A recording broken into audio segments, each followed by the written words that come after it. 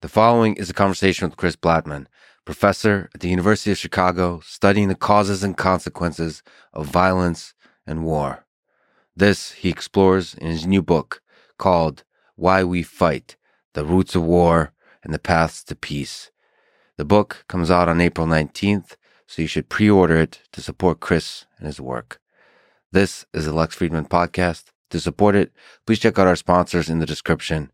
And now, dear friends, here's Chris Blattman. In your new book titled Why We Fight: The Roots of War and the Paths for Peace, you write, quote, "Let me be clear what I mean when I say war. I don't just mean countries duking it out. I mean any kind of prolonged, violent struggle between groups. That includes villages, clans, gangs, ethnic groups, religious sects, political factions, and nations. Wildly different as these may be, their origins have much in common. We'll see that the Northern Irish zealots, Colombian cartels, European tyrants, Liberian rebels, Greek oligarchs, Chicago gangs, Indian mobs, Rwandan genocidaires," a new word I learned, thank you to you. Those are people who administer genocide. English soccer hooligans, and American invaders. So, first, let me ask, what is war? In saying that war is a prolonged violent struggle between groups, what do the words prolonged, groups, and violent mean? I sit at the sort of intersection of economics and political science, and I also do a little bit in psychology, but that's partly because I'm married to a psychologist, sometimes do research with her. All these things are really different. So if you're a political scientist, you spend a lot of time just classifying a really narrow kind of conflict and studying that. And that's an important way to make progress as a social scientist. But I'm not trying to make progress. I'm trying to sort of help everybody step back and say, you know what, there's like some common things that we know from these disciplines that relate to a really wide range of phenomena. Basically, we can talk about them in a very similar way and we can get really similar insights. So I wanted to actually bring them together, but I still had to say, let's hold out individual violence, which has a lot in common, but individuals choose to engage in violence for more and sometimes different reasons. So let's just put that aside so that we can focus a bit. And let's really put aside short incidents of violence, because those might have the same kind of things explaining them. But actually, there's a lot of other things that can explain short violence. Short violence can be really demonstrative. I can use it to communicate information. The thing that all of it has in common is that it doesn't generally make sense. It's not your best option most of the time. And so I wanted to say, let's take this thing that should be puzzling. We kind of think it's normal. We kind of think this is what all humans do. But let's point out that it's not normal and then figure out why. And let's talk about why. And so I was trying to throw out the short violence. I was trying to throw out the individual violence. I was also trying to throw out all the competition that happens that's not violent. That's the normal competition. I was trying to say, let's talk about violent competition, because that's kind of the puzzle. So that's really interesting. So you said usually people try to find a narrow definition, and you said progress. So you make progress by finding a narrow definition, for example, of military conflict in a particular context. Yeah. And progress means, all right, well, how do we prevent this particular kind of military conflict?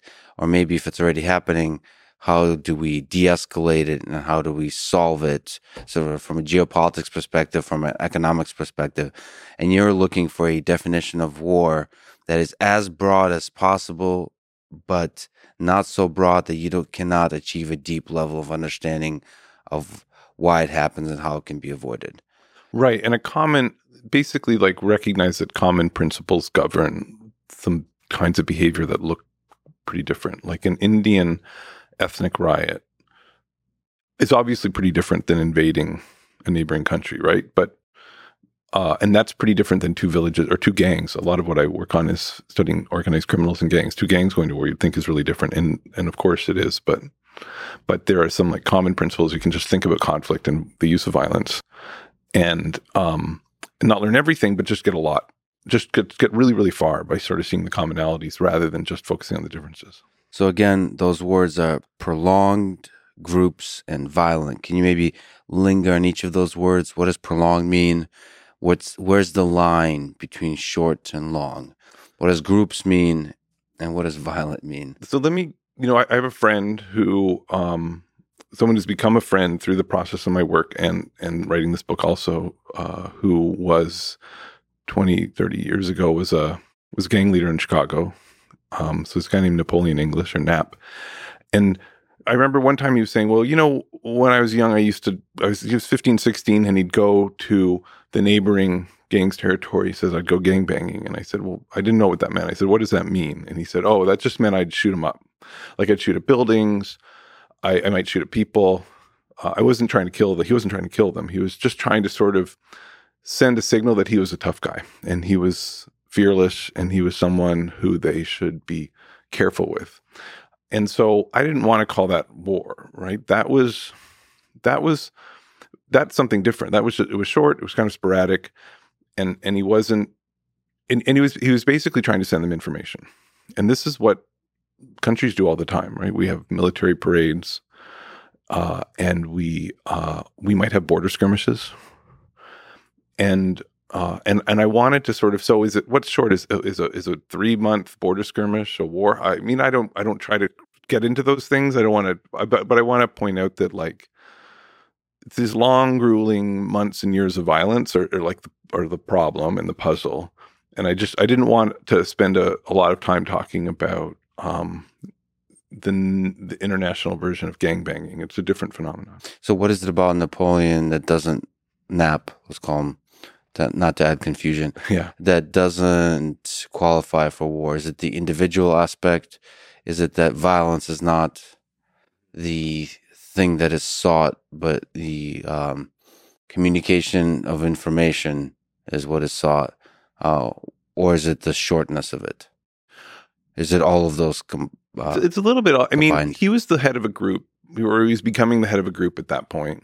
And that group eventually did go to war with those neighboring gangs, which is to say it was just long, drawn-out conflict over months and months and months.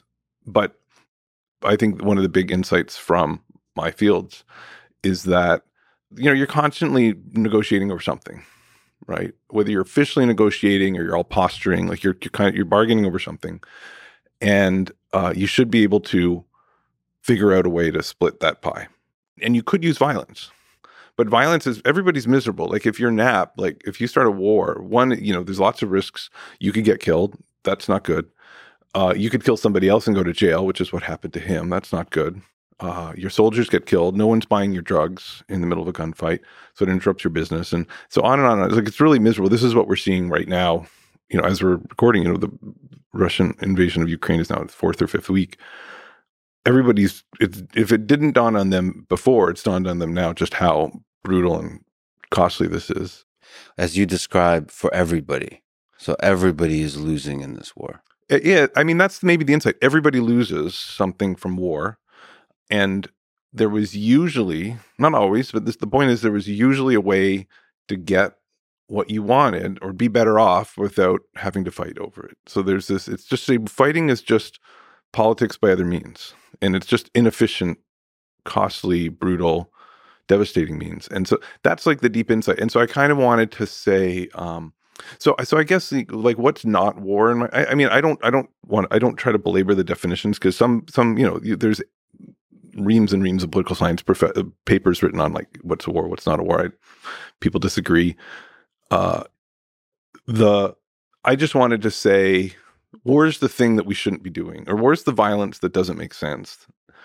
There's a whole bunch of other violence, including gangbanging and skirmishes and things that might make sense, precisely because they're cheap ways of communicating, or they're not particularly costly. War is the thing that's just so costly we should be trying to avoid it, is maybe like the meta way I think about it. Right. Nevertheless, definitions are interesting. So outside of the academic bickering, every time you try to define something, I'm a big fan of it, the process illuminates. So the destination doesn't matter, because the moment you arrive at the definition, you lose the power. Well, yeah. One of the interesting things, I mean, so people, if you want to do, some of what I do is just quantitative analysis of conflict. And if you want to do that, if you want to sort of run statistics on war, then you have to code it all up. And then lots of people have done that. There's 4 or 5 major data sets where people or teams of people have over time said, we're going to code years of war between these groups or within a country. And what's interesting is how difficult these data sets don't often agree. You have to make all of these, the decision gets really complicated. Like, when does the war begin, right? Does it begin when a certain number of people have been killed? What if there's like lots of skirmishing and sort of little terror attacks or a couple bombs lobbed and then eventually turns into war? Do we call that, do we backdate it to like when the first act of violence started? And then what do we do with all the times when there was like that low scale, low intensity violence or bombs lobbed? And do we call those wars, or maybe only if they eventually get worse? Like, so it actually is really tricky. And the defensive and the offensive aspect. So everybody, Hitler in World War II, it seems like he never attacked anybody. He's always defending against the unjust attack of everybody else as he's taking over the world. So that's like information propaganda that every side is trying to communicate to the world. So you can't listen to necessarily information like self-report data. You have to kind of look past that somehow. Maybe look, especially in the modern world, as much as possible at the data. How many bombs dropped, how many people killed, how the estimates of the number of troops moved from one location to another, and that kind of thing. And the other interesting thing is there's quantitative analysis of war. So, for example, I was looking at Just War Index, or people trying to put a number on what wars are seen as just and not. Oh, really? I've never seen that. There's numbers behind it. It's great. So it's great because, again, as you do an extensive quantification of justice, mm-hmm. you start to think what actually contributes to our thought that, for example, World War II is a just war and other wars are not. A lot of it is about intent and some of the other factors like that you look at, which is prolonged, the degree of violence that is necessary versus not necessary, given the greater good, some measure of the greater good of people, all those kinds of things. Then there's reasons for war, looking to free people or to stop a genocide versus conquering land, all those kinds of things. And people try to put a number behind it. And it's based on, what I'm trying to imagine is, suppose I wake up suppose I think my God tells me to do something. Or my God thinks that, or my moral sense thinks that something that another group is doing is repugnant. I'm curious, are they evaluating like the validity of that claim, or just the idea that like, well, you said it was repugnant, you deeply believe that, therefore it's just? I think, now I could be corrected on a lot of this, but I think this is always looking at wars after they happened. So and trying to take a global perspective from all, sort of a general survey of how people perceive. So you're not weighing disproportionately the opinions of the people who waged the war. Yeah. I kind of ended up dodging that because, one is to just point out that most wars aren't necessary. And so in the sense that there's another way to get what you wanted. And so on one level, there's no just war. Now that's not true because take an example like the U.S. invasion of Afghanistan. The United States has been attacked. There's a culpable agent, reliable evidence that this is Al-Qaeda. They're being sheltered in Afghanistan by the Taliban. And then the Taliban, this is a bit murky. It seems that there was an attempt to say hand him over or else, and they said no way. Now you can make an argument that invading and attacking is strategically the right thing to do in terms of sending signals to your future enemies. Or if you think it's important to bring someone to justice, in this case Al-Qaeda, then maybe that's just war, or that's a just invasion. But it hinges on the fact that the other side just didn't do the seemingly sensible thing would just say, okay, we'll give them up. And so it was completely avoidable in one sense. But if you believe, and I think it's probably true, if you believe that for their own ideological and other reasons, Mullah Omar in particular and Taliban in general decided we're not going to do this, then now you're not left with very many good choices. And now I didn't want to talk about, is that a just war? Or is that what's justice or not? I just wanted to point out that one side's intransigence, if that's indeed what happened, one side's intransigence sort of maybe compels you to basically eliminates all of the reasonable bargains that you could be satisfied with. And now you're left with really no other strategic option but to invade. And I think that's a slight oversimplification, but I think that's like one way to describe what happened. So your book is fascinating. Your perspective on this is fascinating. I'll try to sort of play devil's advocate at times to try to get a clarity. But so the thesis is that war is costly, usually costly for everybody. So that's what you mean when you say nobody wants war, because you're going to, from a game theoretical perspective, nobody wins. And so war is essentially a breakdown of reason, a breakdown of negotiation, of healthy communication or healthy operation of the world, some kind of breakdown. You list all kinds of ways in which it breaks down. But there's also human beings in this mix. And there is ideas of justice. So, for example, my memory doesn't serve me well on which wars were seen as just. There's very, very few in the 20th century of the many that have been there. The wars that were seen as just, first of all, the most just war is seen as World War II by far. It's actually the only one that goes above a threshold is seen as just. Everything is seen as unjust. It's less, it's like degrees of unjustness. And I think the ones that are seen as more just are the ones that are fast. That you have a very specific purpose, you communicate that purpose honestly with the global community, and you strike hard, fast, and you pull out. To do sort of, it's like rescue missions. It's almost like policing work. If there's somebody suffering, you go in and stop that suffering directly, and that's it. I think World War II is seen in that way.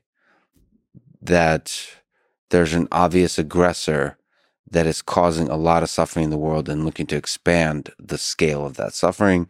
And so you strike, given the scale, you strike hard and as fast as possible to stop the expansion of the suffering. And so that's kind of how they see. I don't know if you can kind of look with this framework that you presented and look at Hitler and think, well, it's not in his interest to attack Czechoslovakia, Poland, Britain, France, Russia, the Soviet Union, America, the United States of America. Same with Japan. What is it in their long-term interest? I don't know. So for me, who cares about alleviating human suffering in the world? Yes, it's not. It seems like almost no war is just, but it also seems somehow deeply human to fight. And I think your book makes the case, no, it's not. Can you try to get at that? Because it seems that war, there is some, that drum of war seems to beat in all human hearts. Like it's in there somewhere. Maybe that's like a relic of the past and we need to get rid of it. It's deeply irrational. Okay, so obviously we go to war and obviously there's a lot of violence. And so we have to explain something, and some of that's going to be aspects of our humanness. So I guess what I wanted us to sort of start with I think it was just useful to sort of start and point out, actually, there's really, really, really, really strong incentives not to go to war because it's going to be really costly. And so all of these other human or strategic things, all these things, the circumstantial things that will eventually lead us to go to war have to be pretty powerful before we go there. And most of the time. Sorry to interrupt. And that's why you also describe, very importantly, that war throughout human history is actually rare. We usually avoid it. Most people don't know about the U.S. invasion of Haiti in 1994. I mean, a lot of people know about it, but people just don't pay attention to it. We're going to, the history books and school kids are going to learn about the invasion of Afghanistan for decades and decades, and nobody is going to put this one in the history books. And it's because it didn't actually happen, because before the troops could land, the person who'd taken power in a coup basically said, fine.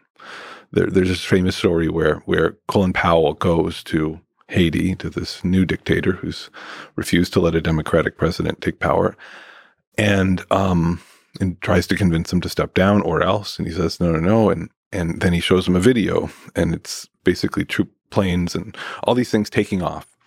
And he's like, this is not live. This is 2 hours ago. So it's and basically, he basically gives up right there. So that's a powerful move. Yeah. I think Powell might have been one of his teachers in a U.S. military college, because a lot of these military dictators were trained at some point. And so there was some personal relationships, at least between people in the U.S. government and this guy, that they were trying to use. The point is and that's like what should have happened. Like, that makes sense, right? Like, yeah, maybe I could mount an insurgency, and yeah, I'm not going to bear a lot of the costs of war because I'm the dictator. And maybe he's human and he just wants to fight or gets angry, or it's just in his mind, whatever he's doing. But at the end of the day, it's like, this does not make sense. And that's what happens most of the time. But we don't write so many books about it. And now some political scientists go and they count up all of the nations that could fight because they have some dispute and they're right next to one another, or they look at the ethnic groups that could fight with one another because there's some tension and they're right next to one another, and then whatever, some number like 999 out of 1,000 don't fight, because they just find some other way. They don't like each other, but they just loathe in peace, because that's the sensible thing to do, and that's what we all do. We loathe in peace, and we loathed the Soviet Union in relative peace for decades, and India loathes Pakistan in peace. I mean, 2 weeks into the Russian invasion of Ukraine, again, it was in the newspapers, but most people didn't, I think, take note. India accidentally launched a cruise missile at Pakistan, and calm ensued. So they were like, yeah, we do not want to go to war. This will be bad. We'll be angry, but we'll accept your explanation that this was an accident. And so these things fly under the radar. And so we overestimate, I think, how likely it is sides are going to fight. But then, of course, things do happen. Like, Russia did invade the Ukraine and didn't find some negotiated deal. And so then the book is sort of about, half the book is just sort of laying out, well, actually, like, there's just different ways this breaks down. And some of them are human. Some of them are this. I actually don't think war beats in our heart. It does a little bit, but we're actually very cooperative. We're, as a species, we're deeply, deeply cooperative. We're really, really good. The thing we're okay at violence, and we're okay at getting angry and vengeant, and we have principles that will sometimes lead us, but we're actually really, really, really good at cooperation. And so that's, again, I'm not trying to write some big optimistic book where everything's going to be great and we're all happy and we don't really fight. It's more just to say, let's be like a doctor. As a doctor, we're going to focus on the sick, right? I'm going to try. I know there's sick people, but I'm going to recognize that the normal state is health and that most people are healthy. And that's going to make me a better doctor. And I'm kind of saying the same thing. Let's be better doctors of politics in the world by recognizing that, like, the normal state is health. And then we're going to identify, like, what are the diseases that are causing this warfare.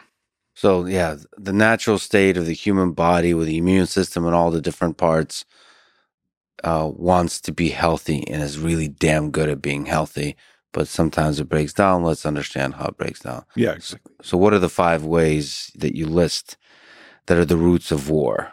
Yeah, so I mean, they're kind of like buckets. Like, there's sort of things that rhyme, right? Because it's not all the same. There's like lots of reasons to go to war. There's this great line, there's a reason for every war and a war for every reason. And that's true. And it's kind of overwhelming, right? And it's overwhelming for a lot of people. It was overwhelming for me for a lot of time. And I think I think one of the gifts of social science is actually people have started to organize this for us, and I just tried to organize it like a tiny bit better. Buckets that rhyme. Buckets, the with some terrible economics metaphor, right? I'm bad at metaphors. So the idea was that like that basic incentive, like something overrides these incentives, and I guess I was saying there's 5 ways that they get overrided, and 3 are I'd call strategic, like they're kind of logical. There's circumstances that and this is they're sort of where strategy is like this the game theory is you could use those 2 things interchangeably, but game theory is sort of making it sound more complicated, I think, than it is. It's basically saying that there's times when this is like the optimal choice because of circumstances, and one of them is when the people who are deciding don't bear those costs, so that's or maybe even have a private incentive that's if they're ignoring the cost, then maybe the costs of war are not so material. That's a contributing factor. Another is just there's uncertainty, and we could talk about that, but there's just the absence of information means that there's circumstances where it's your best choice to attack. There's this thing that political economists call commitment problems, which are basically saying there's some big power shift that you can avoid by attacking now. So it's like a dynamic incentive. It's sort of saying, well, in order to keep something from happening in the future, I can attack now. And because of the structure of incentives, it actually makes sense for me, even though war's in theory really costly, or it is really costly nonetheless. And then there's these sort of human things. One's a little bit like just war. One is sort of saying there's like ideologies or principles or things we value that weigh against those costs. Like exterminating the heretical idea or standing up for a principle might be so valuable to me that I'm willing to use violence, even if it's costly. And there's nothing irrational about that. And then the 5th bucket is all of the irrationalities, all the passions, and all of the, most importantly, I think, like misperceptions, the way we basically make wrong calculations about whether or not war is the right decision. We misunderstand or misjudge our enemy or misjudge ourselves. So if you put all those things into buckets, so how much can it be modeled in a simple game theoretic way, and how much of it is a giant human mess? So 4 of those 5 are really, on some level, easy to think strategically and model in a simple way, in the sense that any of us can do it, right? We do this all the time. Think of like bargaining in a market for a carpet or something, or whatever you bargained for. You're thinking a few steps ahead about what your opponent's going to do, and you stake out a high price, like a low price, and the seller stakes out a high price. And you might both say, "Oh, I refuse to. I could never accept that." And there's all this sort of cheap talk, but you kind of understand where you're going, and it's efficient to like find a deal and buy the carpet eventually. So we all understand this like game theory and the strategy, I think, intuitively.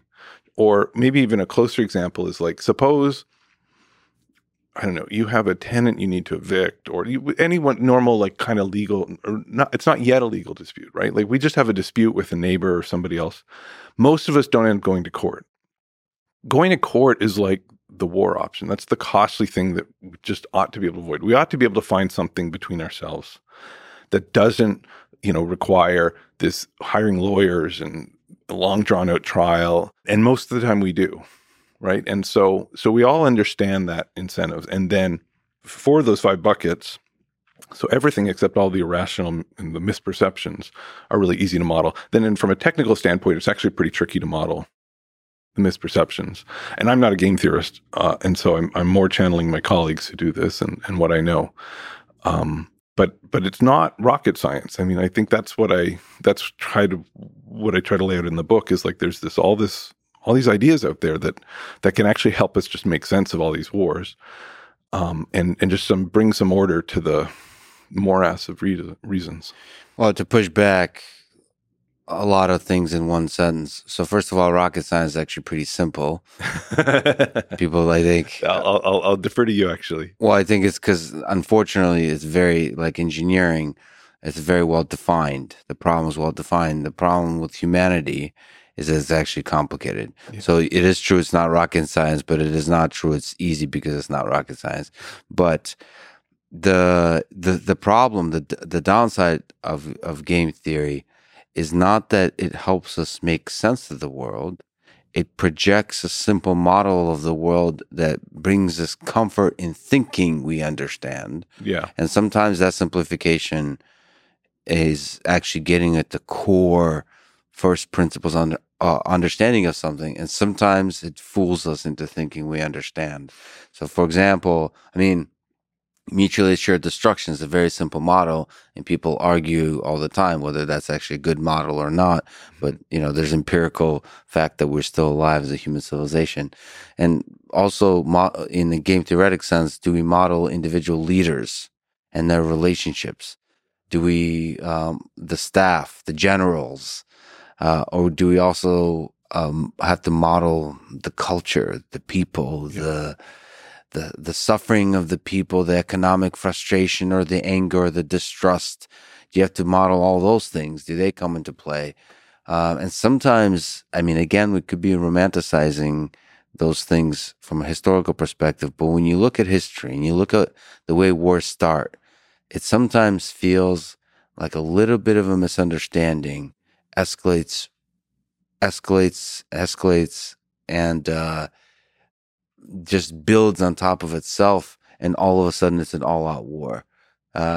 It's the escalation with nobody hitting the brakes. So I mean, you're absolutely right in the sense that it's totally possible to oversimplify these things and take the game theory too seriously. And some and people who study those things and write those models and people like me who use them can sometimes make that mistake. I think that's not the mistake that most people make most often.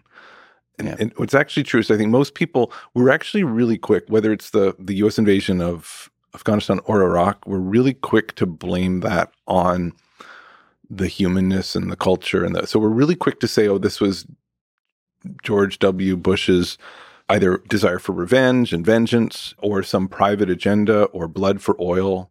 So we're really quick to blame it on these things. And then we tend to overlook the strategic incentives to attack, which I think were probably dominant. I think those things might have been true to a degree, but I don't think they were enough to ever, bring those wars about. Just like I think people are very quick to sort of, in this current invasion, to sort of talk about Putin's grand visions of being the next Catherine the Great, or nationalist ideals, and the mistakes and the miscalculations. We're really quick to sort of say, oh, that must be, and then kind of pause or not pause, but maybe even stop there and not see some of the strategic incentives. And so I guess we have to do both. But the strategic, I guess I would say, like, the war is just such a big problem and just so costly that the strategic incentives and the things that game theory has given us are like really important in understanding why there was so little room for negotiation and a bargain, that things like a leader's mistakes start to matter, or a leader's nationalist ideals or delusions or vengeance actually matters, because those do matter, but they only matter when the capacity to find a deal is so narrow because of the circumstances. And so it's sort of like saying, like an elderly person who dies of pneumonia, right? Pneumonia killed them, obviously.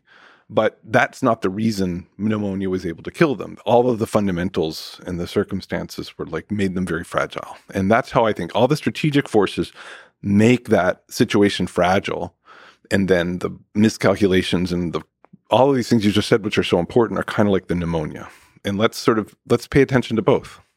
And you're saying that people don't disproportionately pay attention to it's hard. I mean, it wasn't to the leaders. It took me a long time to learn to recognize them. And it takes many people, it took generations of social scientists, years and years to figure some of this out and to sort of help people understand it and clarify concepts. So it's just not that easy. No, it's not hard. I think it's possible to, just as I was taught a lot of the stuff I write in the book in graduate school or from reading, and it's possible to communicate and learn this stuff, but it's still really hard. And so that's kind of what I was trying to do, is like close that gap and just help people recognize these things in the wild.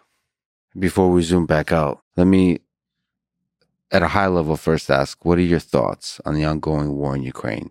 How do you analyze it within your framework about war? A Russian colleague of mine, Konstantin Sonin, tells this story about a visiting Ukrainian professor who's at the university. And one night he's walking down the street and he's talking on two cell phones at once for some reason.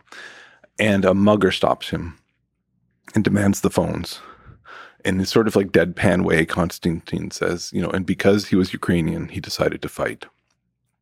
And I think that's a little bit like what happened. Most of us in that situation would hand over our cell phones. And so in this situation, Putin's like the mugger, and the Ukrainian people are being asked to hand over this thing, and they're saying, no, we're not going to hand this over. And the fact is, most people do. Most people faced with a superpower or a tyrant or an autocrat or a murderous warlord who says, hand this over, they hand it over. And that's why there's so many unequal imperial relationships in the world. That's what empire is. Empire is successive peoples saying, fine, we'll give up some degree of freedom or sovereignty because you're too powerful. And the Ukrainians said, no way. This is just too precious. And so I said one of those buckets were that there's a set of values. There's something that we value that is so valuable to us and important. Sometimes it's terrible. Sometimes it's the extermination of another people. But sometimes it's something noble, like liberty or refusal to part with sovereignty. And in those circumstances, people will decide, I will endure the costs.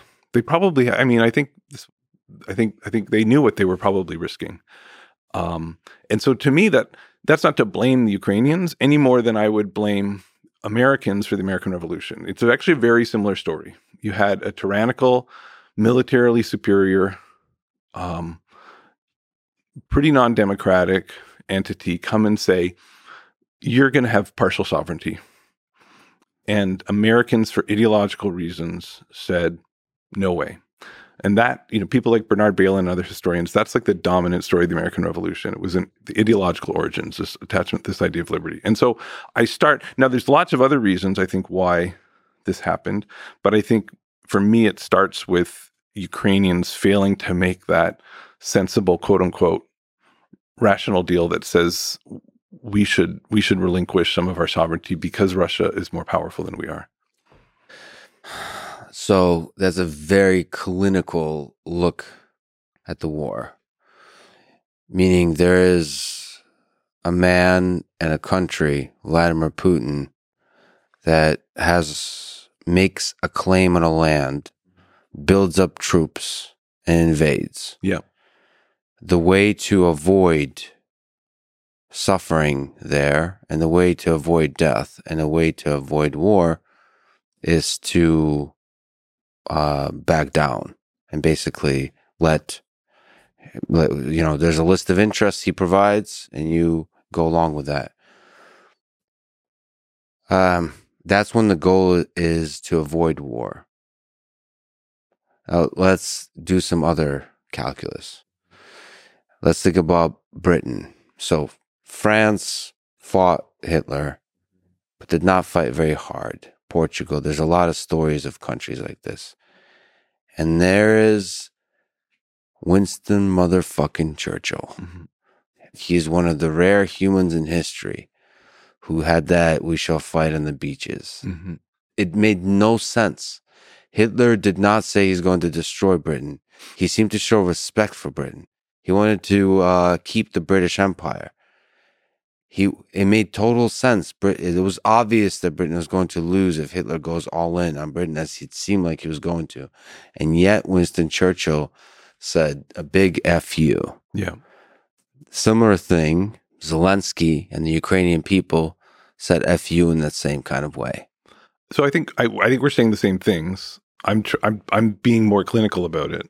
Well, I'm trying to understand, and we won't know this, but which path minimizes human suffering in the long term?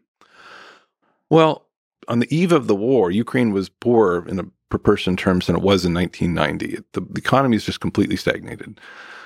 And Russia, meanwhile, like many other parts of the region, sort of has boomed. to a degree. I mean, certainly because of oil and gas, but also for a variety of other reasons. And Putin's consolidated political control. And from a very cold-blooded and calculated point of view, I think one way Putin and Russia could look at this is as, look, we were temporarily weak after the fall of the Iron Curtain, and the rest in the West basically took advantage of that. Like, bravo, you pulled it off. You basically crept democracy and capitalism, all these things right up to our border. And now we have regained some of our strength. We've consolidated political control. We've cowed our people.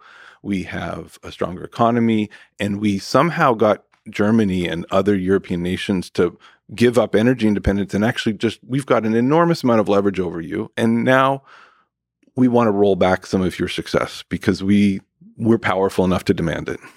And you've been taking advantage of the situation, which is maybe a fair, impartial analysis.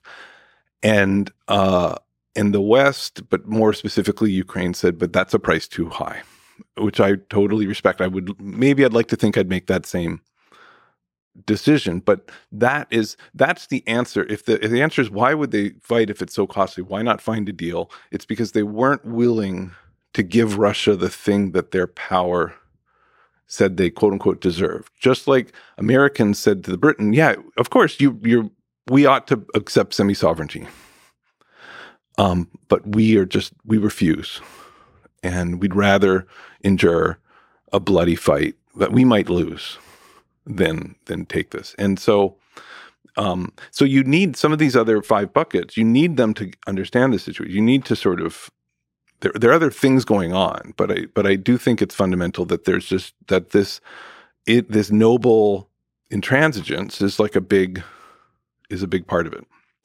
Well, let me just say a few things, if it's okay. Yeah. So your analysis is clear and objective. My analysis is neither clear nor objective. First, I've been going through a lot. I'm a different man over the past 4 or 5 weeks than I was before. I, in general, have come to... There's anger. I've come to despise leaders in general. Because leaders wage war and the people pay the price for that war. Let me just say on this point of standing up to an invader that I am half Ukrainian, half Russian, that I'm proud of the Ukrainian people. Whatever the sacrifice is, whatever the scale of pain, standing up, there's something in me that's proud. Maybe that's whatever the fuck that is. Mm-hmm. Maybe that blood runs in me. I love the Ukrainian people. I love the Russian people. And whatever that fight is, whatever that suffering is, the millions of refugees, whatever this war is, the dictators come to power and their power falls. I just love that spirit burns bright still. And I do, maybe I'm wrong in this, do see Ukrainian and Russian people as one people in a way that's not just cultural, geopolitical, but just given the history. Mm-hmm. I think about the same kind of fighting when Hitler, with all of his forces, chose to invade the Soviet Union, Operation Barbarossa. When he went, and that Russian winter, and, a lot of people, and that pisses me off, because if you know your history, it's not the winter that stopped Hitler.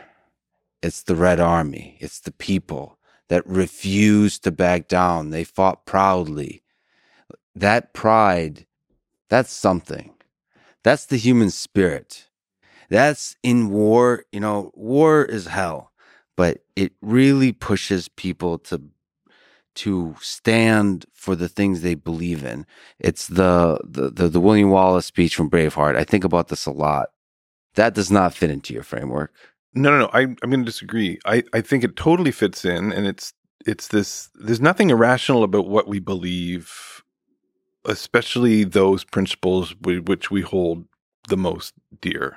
Right? I'm merely trying to say that there's a calculus. There's one calculus over here that says Russia's more powerful than it was 20 years ago and even 10 years ago, and Ukraine is not, and it's asking for something, and there's an incentive to give that up. That's obvious. Like there's an incentive to comply. But my understanding is many of these post-Soviet republics have appeased, right? Which is what we call compromise when we disagree with it. All of these other peoples in the Russian sphere of influence have not stood up. And many Russians have tried to stand up and they've been beaten down. And now people we'll see, but people have not been standing up very much. And so lots of people are cowed and lots of people have appeased, and lots of people hear that speech and think, I would like to do that, but don't. And my point is that sadly, we live in a world where a lot of people get stepped on by tyrants and empire and whatnot and don't rise up. And so I think we could admire, especially when they stand up for these reasons. And I think we can admire Churchill for that reason. I think that's why we admire the leaders of the American Revolution and so on. But it doesn't always happen. And I don't actually know why, but I don't think it's irrational. I think it's just, it's something, it's about a set of values, and it's hard to predict. And it was Putin might not have been out of line in thinking, just like everybody else in my sphere of influence, they're going to roll over too. And I should mention, because we haven't, that a lot of this calculation, from an objective point of view, you have to include the United States and NATO into the pressure they apply into the region. Yeah. That said, I care little about leaders that do cruel things onto the world. They lead to a lot of suffering, but I still believe that the Russian people and the Ukrainian people are great people that stand up, and I admire people that stand up and are willing to give their life. And I think Russian people are very much that too, especially when the enemy is coming for your home over the hill. Yeah. Sometimes standing up to an authoritarian regime is difficult because you don't know. It's not a monster that's attacking your home directly. It's kind of like the boiling of a lobster or something like that. It's a slow control of your mind and the population. And our minds get controlled even in the West by the media, by the narratives. It's very difficult to wake up one day and to realize sort of what people call red-pilled is to see that they're, maybe the thing I've been told all my life is not true at every level. That's a thing very difficult to do in North Korea. The more authoritarian the regime, the more difficult it is to see. Maybe this idea that I believe that I was willing to die for is actually evil. It's very difficult to do for Americans, for Russians, for Ukrainians, for Chinese, for Indians, for Pakistanis, for everybody. I think thinking about this Ukrainian, whether you want to call it nobility or intransigence or whatever, is key. I think the authoritarianness of Russia and Putin's control, or the control of his cabal, is the other thing I would really point to as what's going on here. And if you ask me, like, big picture, what do I think is the fundamental cause of most violence in the world? I think it's unaccountable power. I think, in fact, for me, an unaccountable power is the source of underdevelopment. It's the source of pain and suffering. It's the source of warfare. It's basically the root source of most of our problems. And in this particular case, it's also one of our buckets, in the sense that, like, why did Russia ask these things? Like, well, it was democracy in Ukraine a threat to an average Russian? No. Was capitalism, is NATO, is whatever, is this a threat to average Russians? No. It's a threat to the apparatus of political control and economic control that Putin and cronies and the sort of group of people that rule, this elite in Russia, it was a threat to them. And so they had to ask the Ukraine to be neutral, or to give up NATO, or to have a puppet government, or whatever they were seeking to achieve, and have been trying to achieve through other means for decades, right? They've been trying to undermine these things without invasion.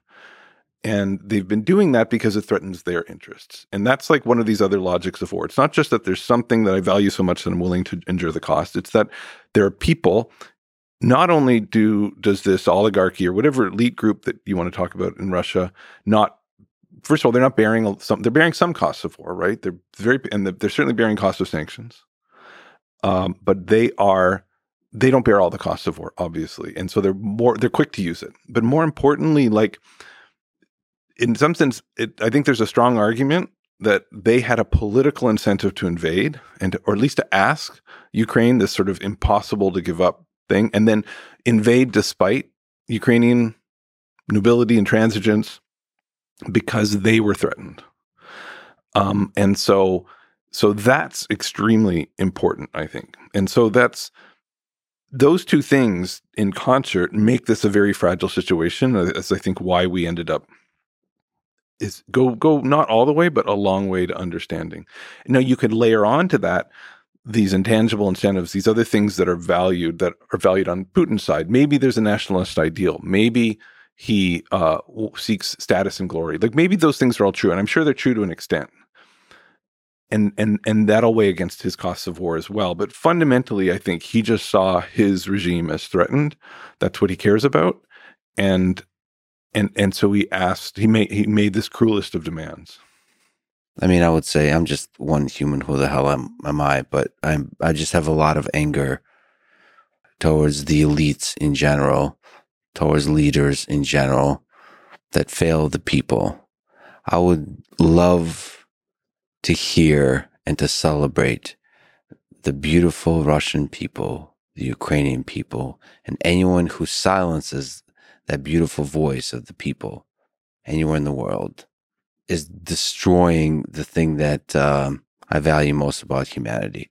Leaders don't matter. They're supposed to serve the people.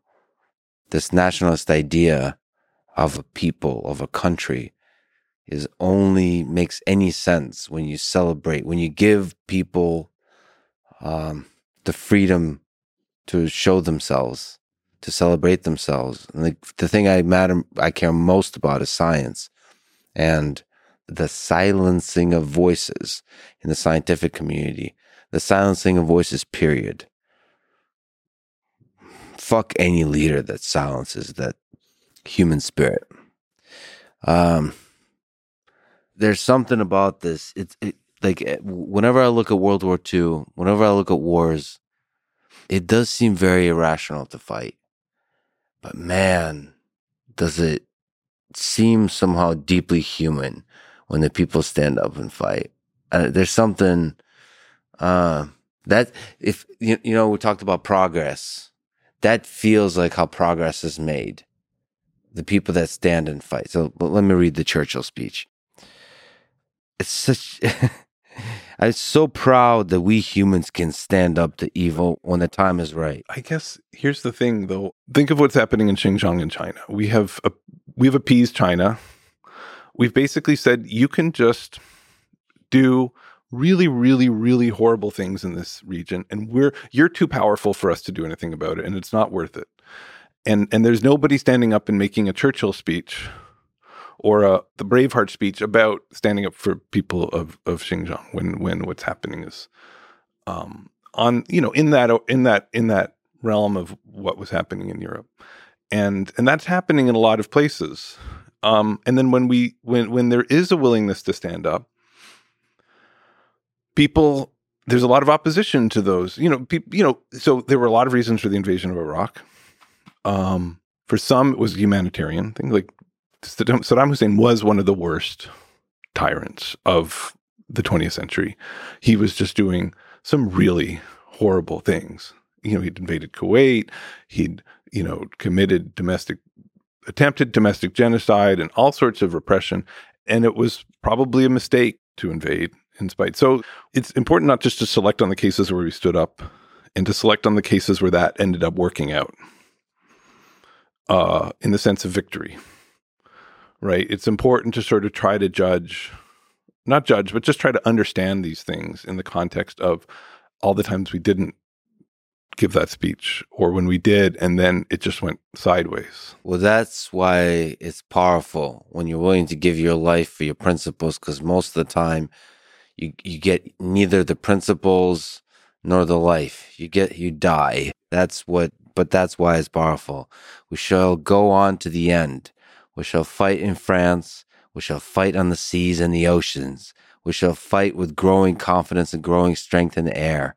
We shall defend our island, whatever the cost may be. We shall fight on the beaches. We shall fight on the landing grounds. We shall fight in the fields and in the streets. We shall fight in the hills. We shall never surrender. This is before Hitler had any major loss to anybody. That was a terrifying armada coming your way. We shall never surrender. I just want to give props. I want to give my respect as a human being to Churchill, to the British people for standing up, to the Ukrainian people for standing up, and to the Russian people. These are great people that throughout history have stood up to evil. Let me ask you this, because you quote Sun Tzu in The Art of War. There's no instance of a country having benefited from prolonged warfare. This is the main thesis. Can we just linger on this? Since leaders wage war and people pay the price, when we say that there's no reason to do prolonged war, is it possible to have a reason for the leaders if they disregard the price? Sort of like if they have a different objective function or utility function that measures the price that's paid for war. Is that one explanation of why war happens? Is the leaders just have a different calculus than other humans? I mean, I think this links us back to what we were talking about earlier about just war. Is in some sense, just war is saying that in spite of the costs, that our enemy has done something, our opponent has refused to compromise on something that we find essential, and is demanding that we compromise in a way that's completely repugnant. And therefore, we're going to go to war despite these material costs and these human costs. So that and then that principle that you go to war on is in the eye of the beholder. And I mean, I think liberty and sovereignty, I think we can understand and sympathize with, and maybe that's just a universal. Maybe that's the greatest cause of just war. But other people could go to war for something considerably less, a principle that's considerably less noble, right? Which is what Hitler was doing. That's an explanation. So that's a whole class of explanations that helps us understand that the compromise that was on the table, given the relative balance of power, was just repugnant, at least to one side, if not that. There's something they're unwilling to part with. And then you get to the leaders. Well, what happens when what the leaders want?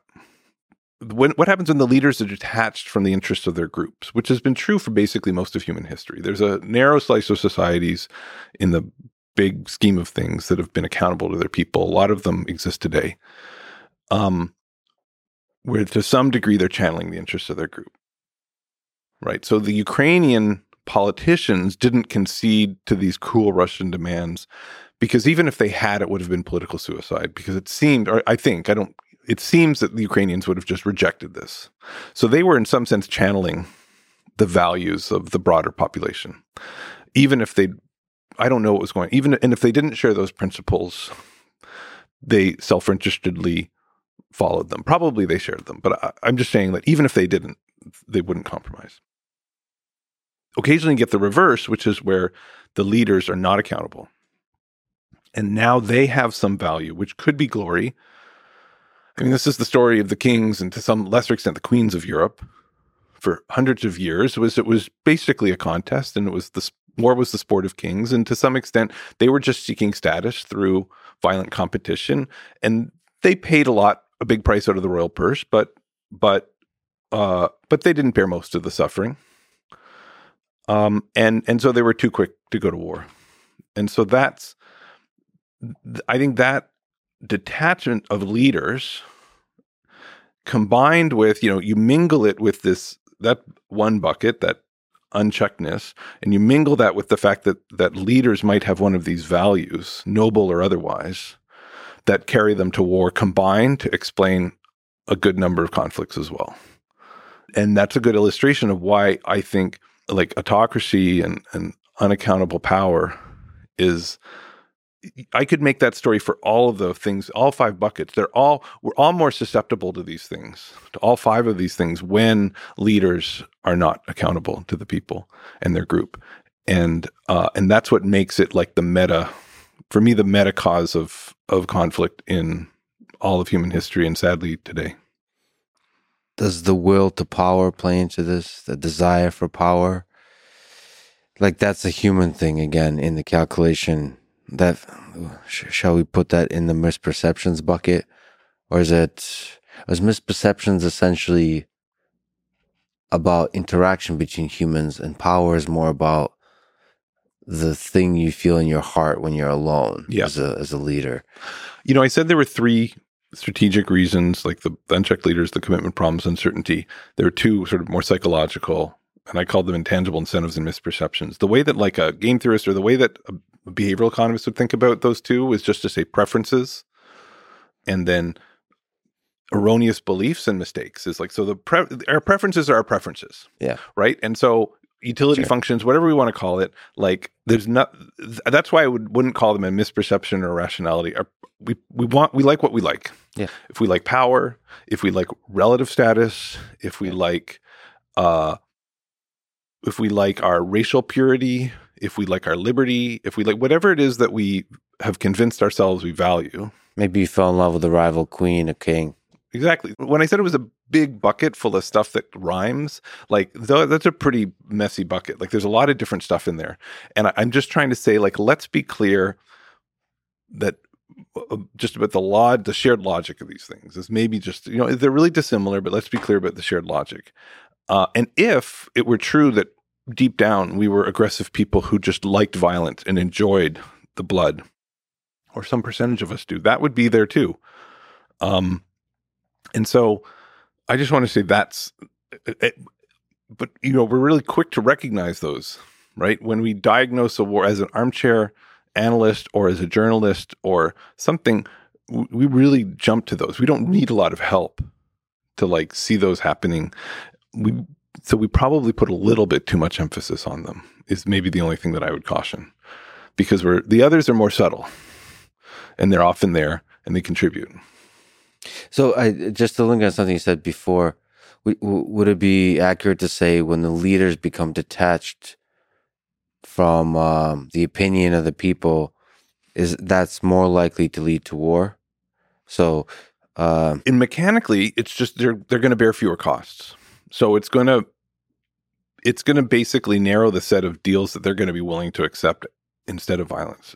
At the same time, most of the time, it's not enough, because the leaders still bear a lot of costs of war. You could be deposed, you could be killed, you could be tried, and the public purse is going to be empty. Like, that's like the one story throughout history, is at the end of the day, your regime is broke as a result of war. And so you still internalize that a little bit. If I had to say, like, in my 3 buckets, or my buckets so far, I've sort of started with like Ukrainian intransigence. And then I said the essential, then you really have to understand Russian autocracy just to understand why they would ask something so cruel. But I mean, I think the uncertainty is really important here as well. Like if you think of it, think of all of the things, the way this has played out, and just in some ways, in how many ways we've been surprised. We've been surprised by the unity and the coherence of the West and the sanctions. That's sort of what's happened. Is it was in the realm of possibility, but it was sort of like the best case scenario from the perspective of the West and the worst case scenario for the Russians. The second thing is just the pluckiness and the effectiveness and the intransigence and the nobility of this Ukrainian resistance. That's, again, was within the realm of possibility, but wasn't necessarily the likely thing, right? It was, again, maybe the worst realization for Russia, the best realization in some sense in terms of revealed strength and resolve. And then the other thing that's been revealed is just how, like some of the corruption and ineptitude and problems on the Russian military side. Again, within the realm of possibility, maybe people who really knew the Russian military are less surprised than the rest of us, but also one of the worst possible draws for Russia. And so Putin asking this terrible price and expecting Ukraine to roll over, or the West to roll over, at least to a degree,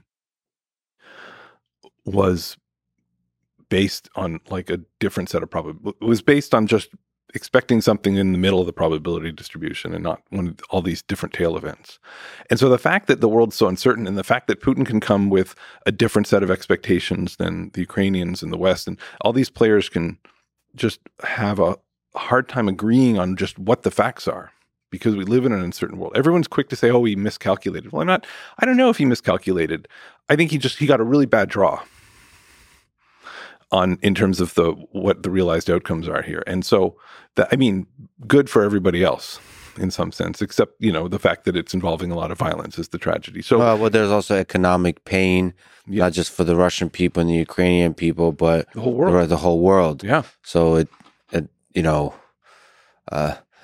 could talk about things that we are surprised from an analysis perspective of small victories here or there, but I think it's universally true that everybody loses once again in this war. Right. And so the question is like, when does it, why did Russia choose to invade when Ukraine didn't give this up? Well, Russia anticipated that it would be able to seize what it wanted, the available bargain that it deserved, quote unquote, based on its power in the world, it wasn't getting. And so it thought it could take that. And the uncertainty around that made it potentially more likely that he would choose to do this. But in particular, one of the other things that I think is probably less important in this context, but still plays a role, but less important than many wars, is the fact that it's really hard to resolve that uncertainty. Right? In theory, Ukraine should be able to say, look, this is exactly how resolved we are. We're super resolved. And your military is not as strong as you think it is. You mean before the conflict? Before the conflict, everybody should be like, you know what? On the table. Here's my cards. No one wants. Yeah. Here's your cards. Exactly. Like that's, as a competitor in this, you can use that uncertainty to your advantage. I can try to convince you. I can bluff. Yeah. Right. And so anyone who's ever played poker and bluffed or called a bluff, that's the inefficient. That's the analogy in some ways to war. It's not the perfect analogy, but the uncertainty in the circumstance. You don't have to miscalculate. The fact that if you bluff and lose, it isn't that you miscalculated. You made an optimal choice given the uncertainty of the situation to take a gamble, and that was a wiser thing for you to do than to not bluff and just to fold or to just not pay in that round. And so the uncertainty of the situation gives both sides incentives to bluff, gives neither side an incentive to try to reveal the truth. And then at some point, the other side says, you know what? You say you're resolved. You say you're going to mount an insurgency. Well, guess what? Every other, people on my border has folded, and you're going to fold too the minute the tanks roll in and the minute the Air Force comes in. I'm gambling that you're bluffing. And so that inherent uncertainty of the situation just causes a lot of short wars, actually, because it's this sort of bluff and call dynamic that goes on. And, the thing that's worth recognizing is we might end up at a place in a few months where the thing that Ukraine concedes is not so far from what Russia demanded in the first place. Russia wanted, I want a neutral.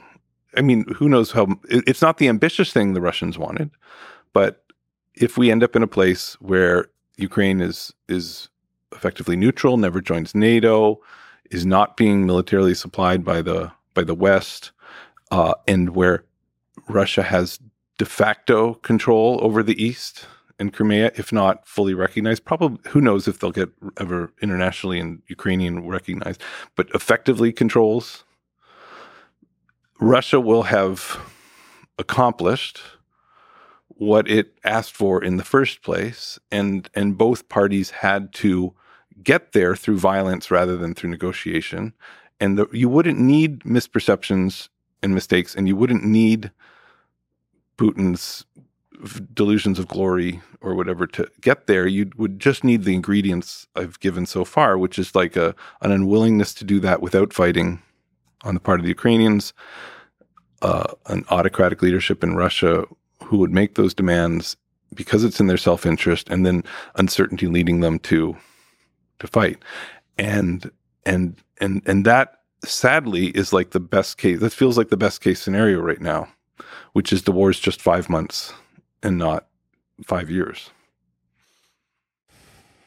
Given the current situation. Given the current situation. Because the suffering has already happened. It lost homes, people moving, having to see their home in rubble, and millions of people, refugees, having to escape the country. And hate flourishes versus the common humanity, as it does with war. And on top of all of that, if we talk from a geopolitical perspective, the warmongers all over the world are sort of drooling. They now got narratives, and they got whatever narratives, you can go shopping for the narratives. The United States has its narratives for whatever geopolitical thing it wants to do in that part of the world. That's another little malevolent interaction between two of these buckets, like those unchecked leaders and those intangible incentives, those preferences, is that the unchecked leaders autocrats, whatever, spend enormous amounts of time trying to manipulate the values and beliefs of their population, of their group. Yeah. Right. And sometimes they do it nobly, but that's what Winston Churchill there was trying to. It's not clear that Britons were like ready to stand up. There were a lot of Americans and a lot of Britons who were like, you know what? Hitler, not such a bad guy. His ideas, not so terrible. I never liked those Jews anyways. Many were thinking, right? We had political leaders in the US who were basically not pro-Nazi, but were just not anti-Nazi. And Churchill was just trying to instill a different resolve. He was trying to create that thing. He was trying to create that value. And in the American Revolution, it was as well. Like the founding fathers, the leaders of the revolution it's not that everybody just woke up one morning in the United States and had this ideology of liberty and freedom. Some of that was true. It was out there in the ether, but they had to manufacture and create it, in a way that I think they believed and was noble. But there's a lot of manufacturing and creation of these values and principles that is not noble, and that is exactly what Hitler did so well. Yeah.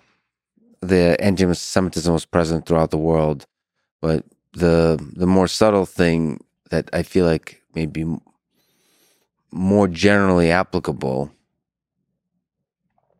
is this kind of pacifism that I think people in the United States felt like it's not my conflict. Why do I need to get involved with it? And I think Churchill was fighting the general apathy.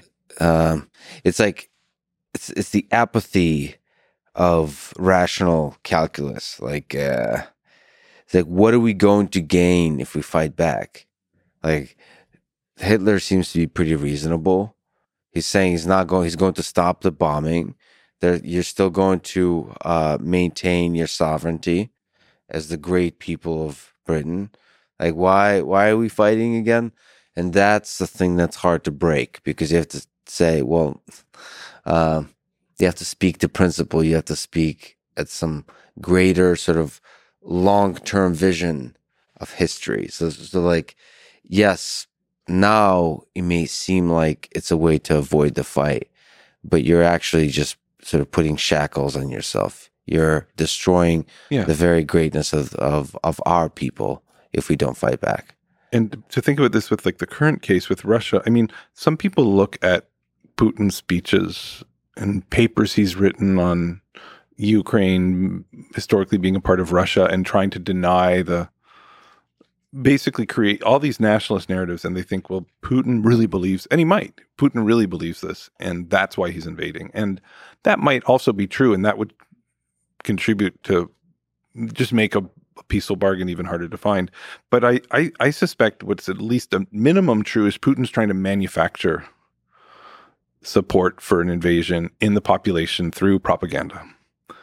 And so he's doing, on some level, the same thing that Winston Churchill was doing in mechanical terms, which is to try to manipulate people's preferences, but doing it in a sinister, malevolent, evil, self-serving way, because it's really in his interest. Whereas this was anything but, right, in the Churchill example. The dark human thing is like there's moments in World War II where Hitler's propaganda, he began to believe his own propaganda. It's like, I think he probably always believed. I think he was a sincere believer. well, no. There's a lot of places in where there was uncertainty, Yeah. and they decided to do propaganda, Yes. and that propaganda resolved the uncertainty in his own mind. Like, so for example, he believed until very late that America is a weakling militarily and as an economic power and just the spirit of the people. And like that was part of the propaganda they're producing. And because of that propaganda, when he became the head of the army, he was making military actions. He like nonchalantly started war with America, with the United States of America, where he didn't need to at all. He could have avoided that completely, but he thought, whatever, doesn't they're easy. So I think that propaganda first, belief second. And I think as a as a human being, as a dictator, when you start to believe the lies with which you're controlling the populace, you're not able to, you become detached from this person that's able to resolve in a very human way the conflict in the world. I mean, when I said the big common factor that causes war and over and over and over again is unaccountable power. It's not just because it's mechanically, like one of my 5 explanations is saying, well, if you're unaccountable, you don't bear the cost of war, you might have private incentives.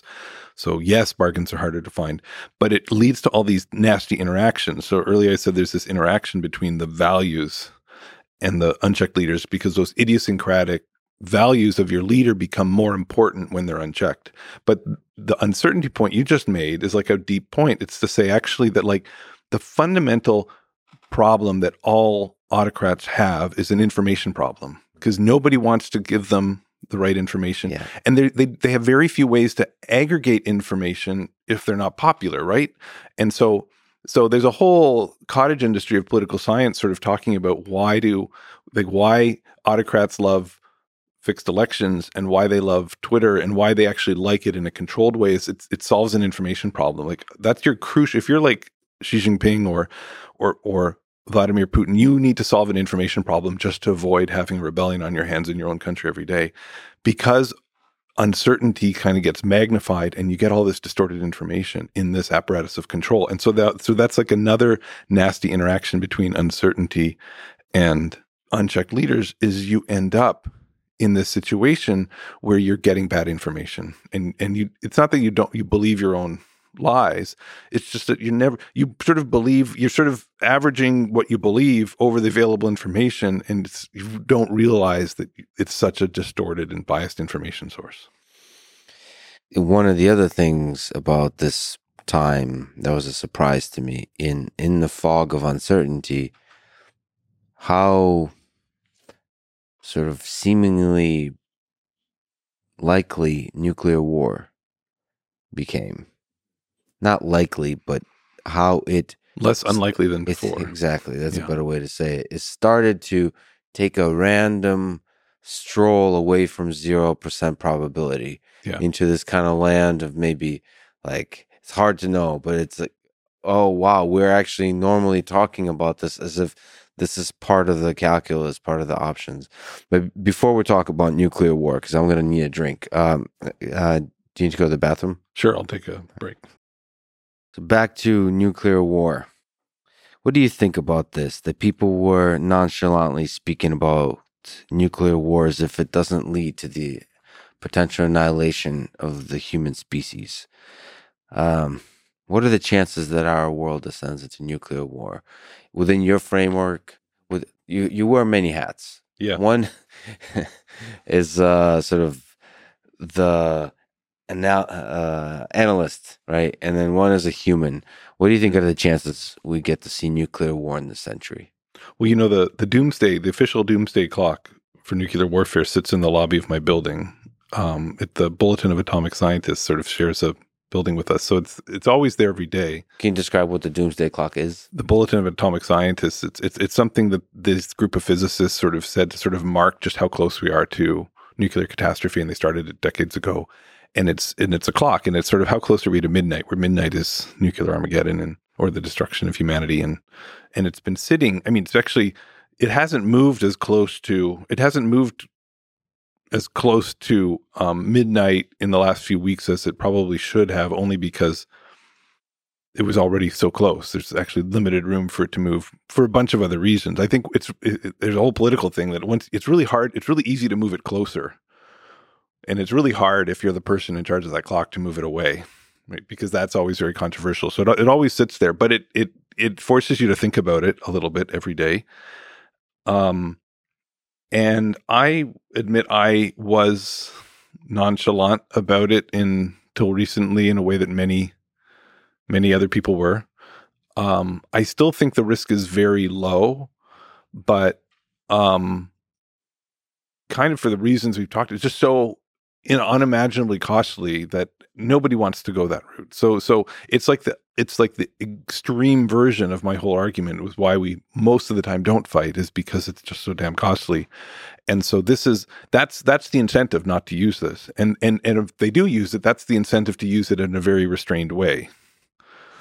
But that's not a lot of, but because we know we do go to war and there's all these things that interfere with it, including miscalculation and all of these human foibles. And several of those nuclear powers are not accountable leaders.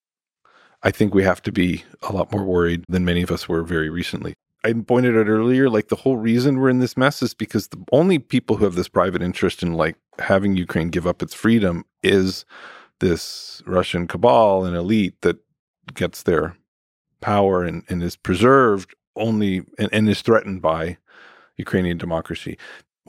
How far would they go to hang on to power when push came to shove is, I think, the thing that worries me the most and is plainly what worries most people about the risk of nuclear war. Like, at what point does that unchecked leadership decide that this is worth it?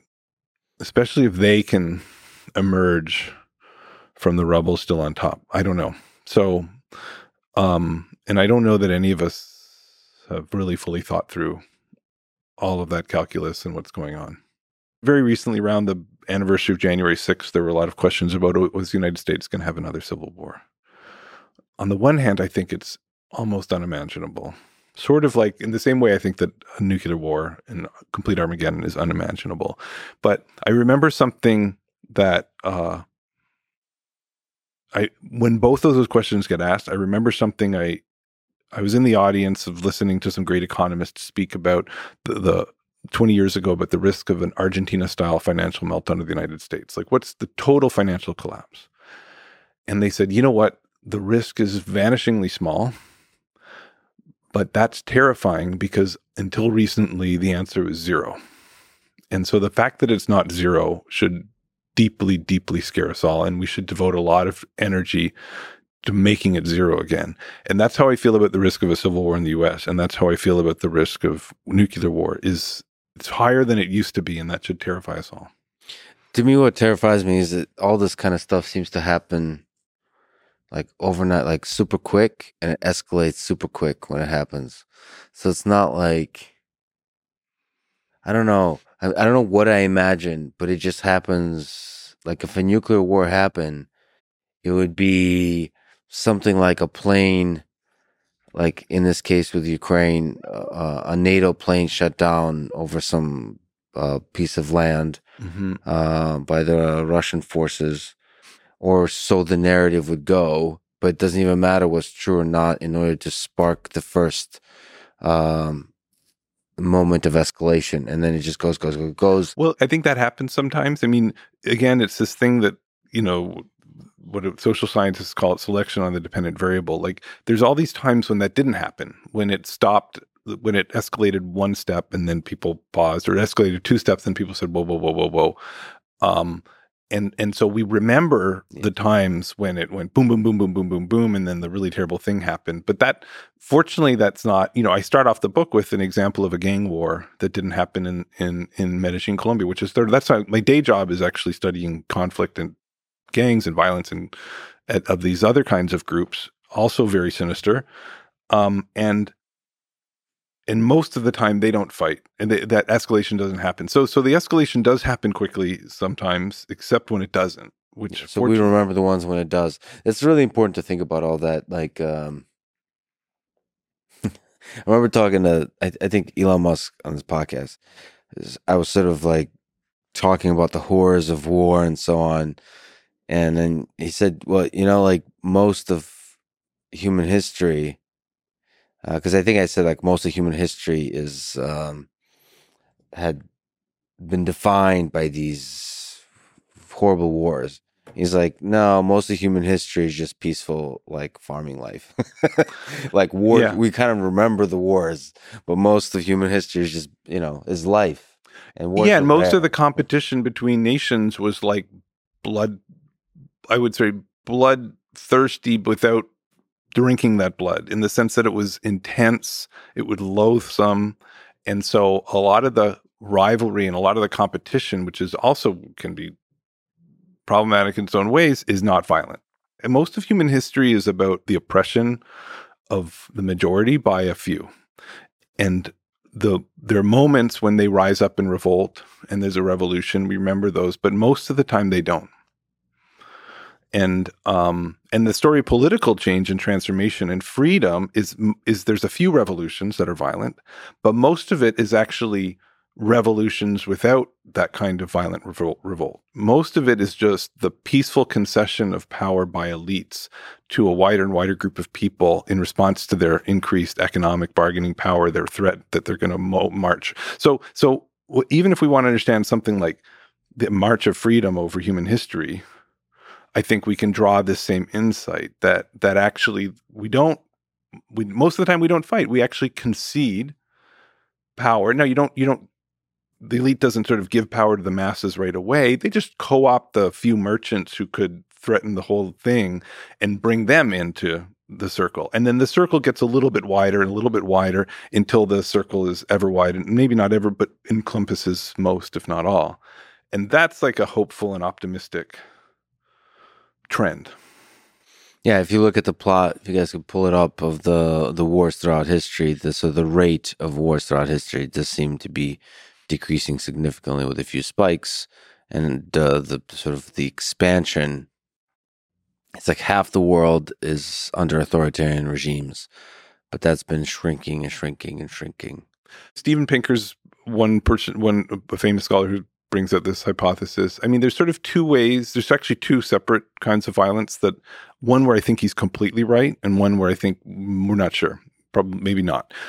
Where he's completely right, sort of interpersonal violence, homicides, everyday violence has been going down, down, down, down, down, down, down. That's just unambiguously, and it's mostly because we've created cultures and states and rules and things that control that violence. Now, the warfare between groups, is that less frequent? Well, it's not clear that he's right, that there's fewer wars.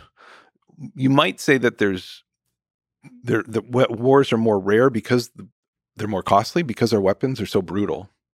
The costs of war go up. As the costs of war go up, not entirely, but for the most part, that gives us an incentive not to have them. And but then when they do happen, they're doozies.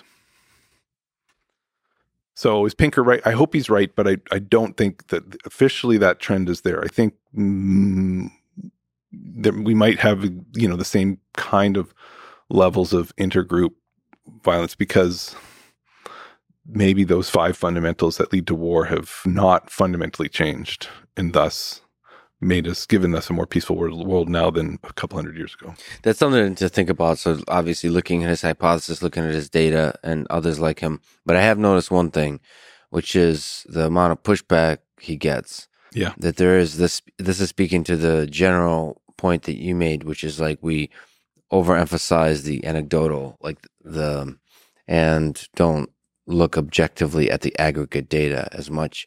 There's a general cynicism about the world, and I don't even mean cynicism. It's almost like cynicism porn or something like that, where people just for some reason, they get a little bit excited to talk about the destruction of human civilization in a weird way.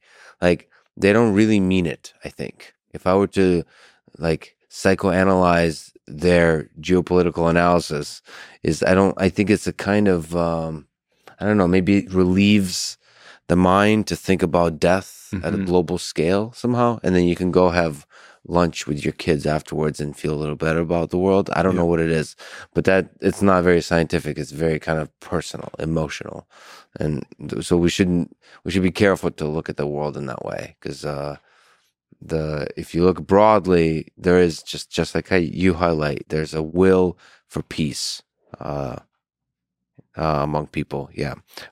You mentioned Medellin. By the way, how do you pronounce it? Medellin or Medellin? Both are fine. I think there they'd say Medellin because that's kind of the accent is the just on the double L. But Medellin would be totally fine as well. What lessons do you draw from the Medellin cartel, from the different gang wars in Colombia and Medellin?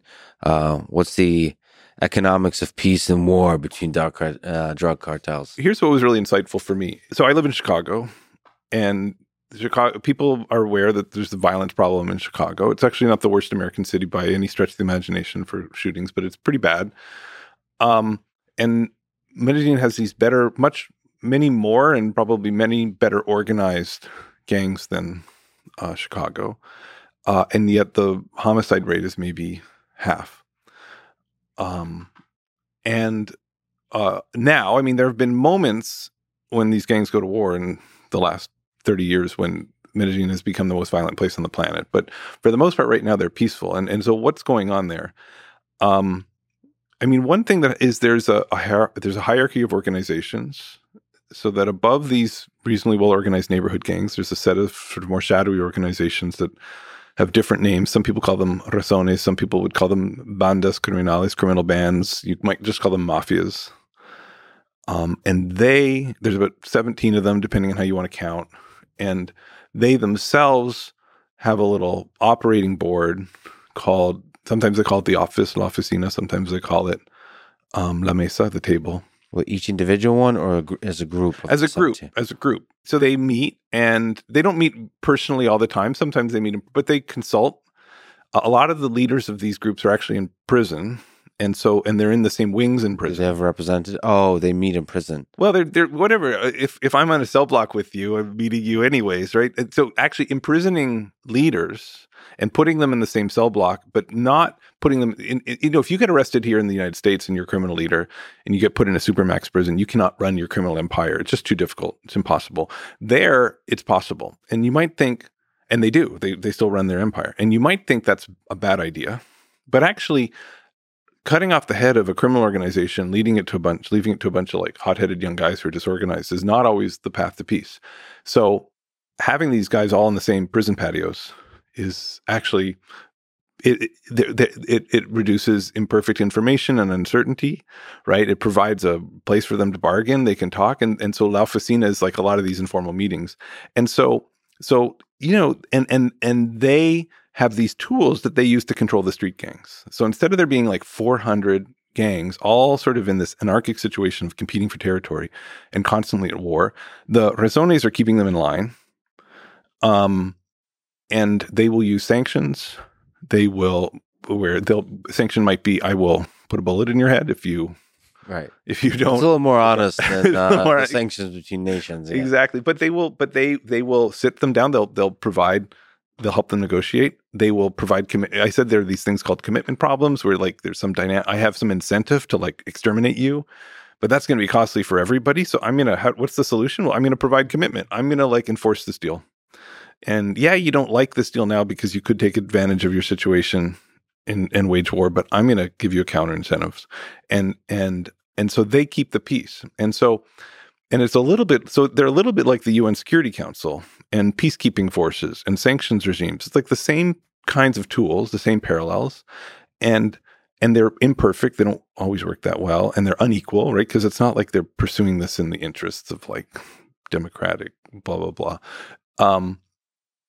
But it kind of works until it doesn't. And 10 years ago in, the mid 1990s, there were wars and this breaks down.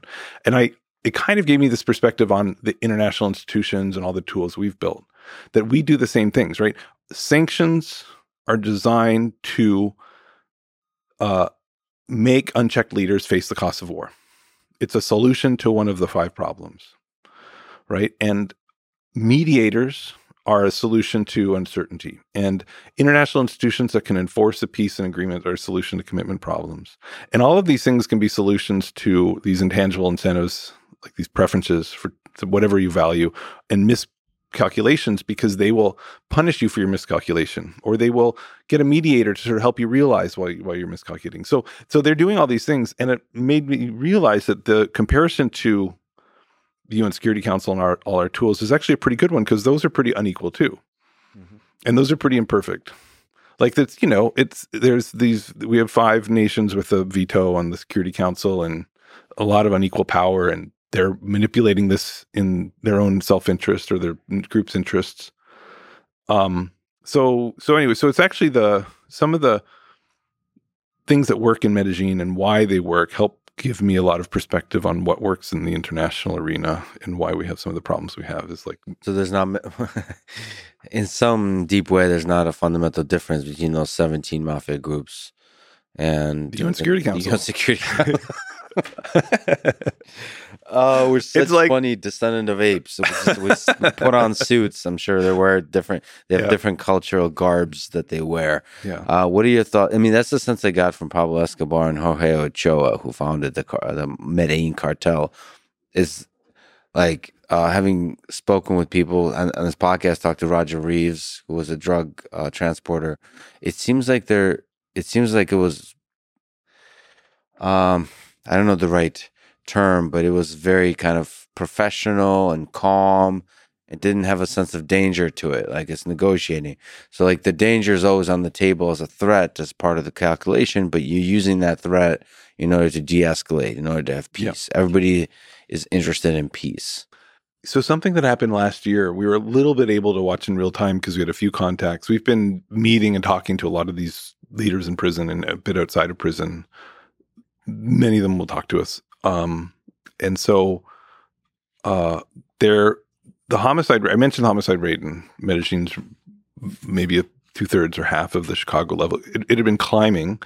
Some of these street level gangs were starting to fight.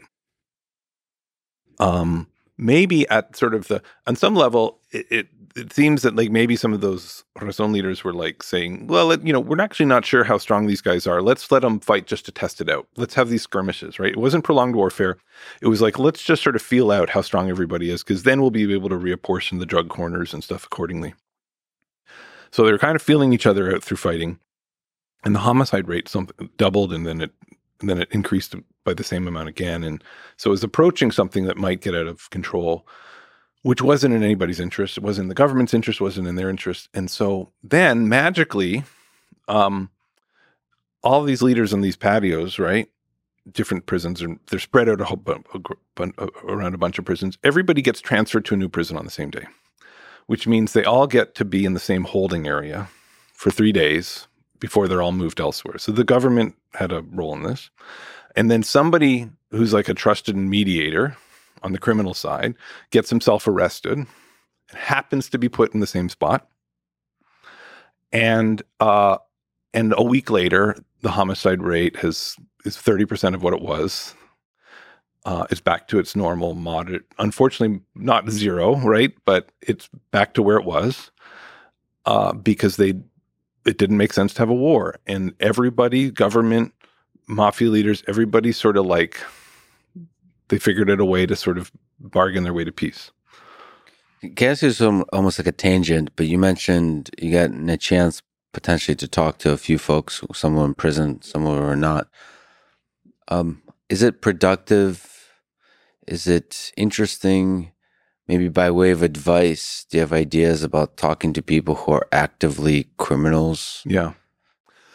It really depends on the situation. So like the first time I worked in a conflicted place was in northern Uganda in maybe the last couple of years of a long-running war. So this would have been 2004, 2005. This is a small East African country. And the north of the country had been engulfed in, think of it as like a 20-year low-level insurgency run by a self-proclaimed messiah who wasn't that popular, and no one joined his movement, so he would kidnap kids. And so I could talk to people who who'd come back from being there. I never once, if I'd wanted to, I was writing about that armed group. I never talked to anybody who was an active member of that armed group. It was quite rare. It wouldn't have been easy or safe. And that's sometimes true. I'm starting to do some work in Mexico probably, and I'm not going to be talking to any criminal. They'll kill people. When you say you're not going to talk to them and they'll kill people, which people? So, I mean, journalists are routinely killed for knowing too much in Mexico. There's no compunctions about killing them, and there's no consequences. Who kills a journalist? It's not the main people that you spoke with. It's their is it their lackeys or is it rival? No, so gangs. This is true of a Chicago gang, and this is true of a Medellin gang. And it's probably true of a Mexico gang. Is like you might have your group of 30 people. One or two of them might be shooters. Most people don't shoot. Most people don't like to do that.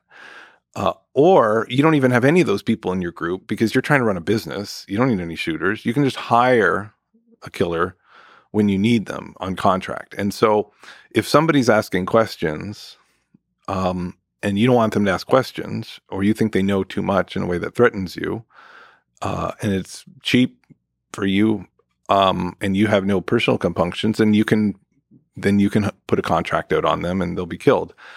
That doesn't happen in Colombia. It doesn't happen in Chicago.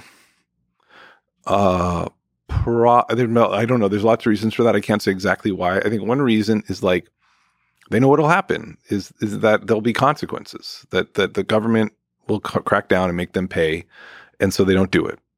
And that is not what happened in Mexico.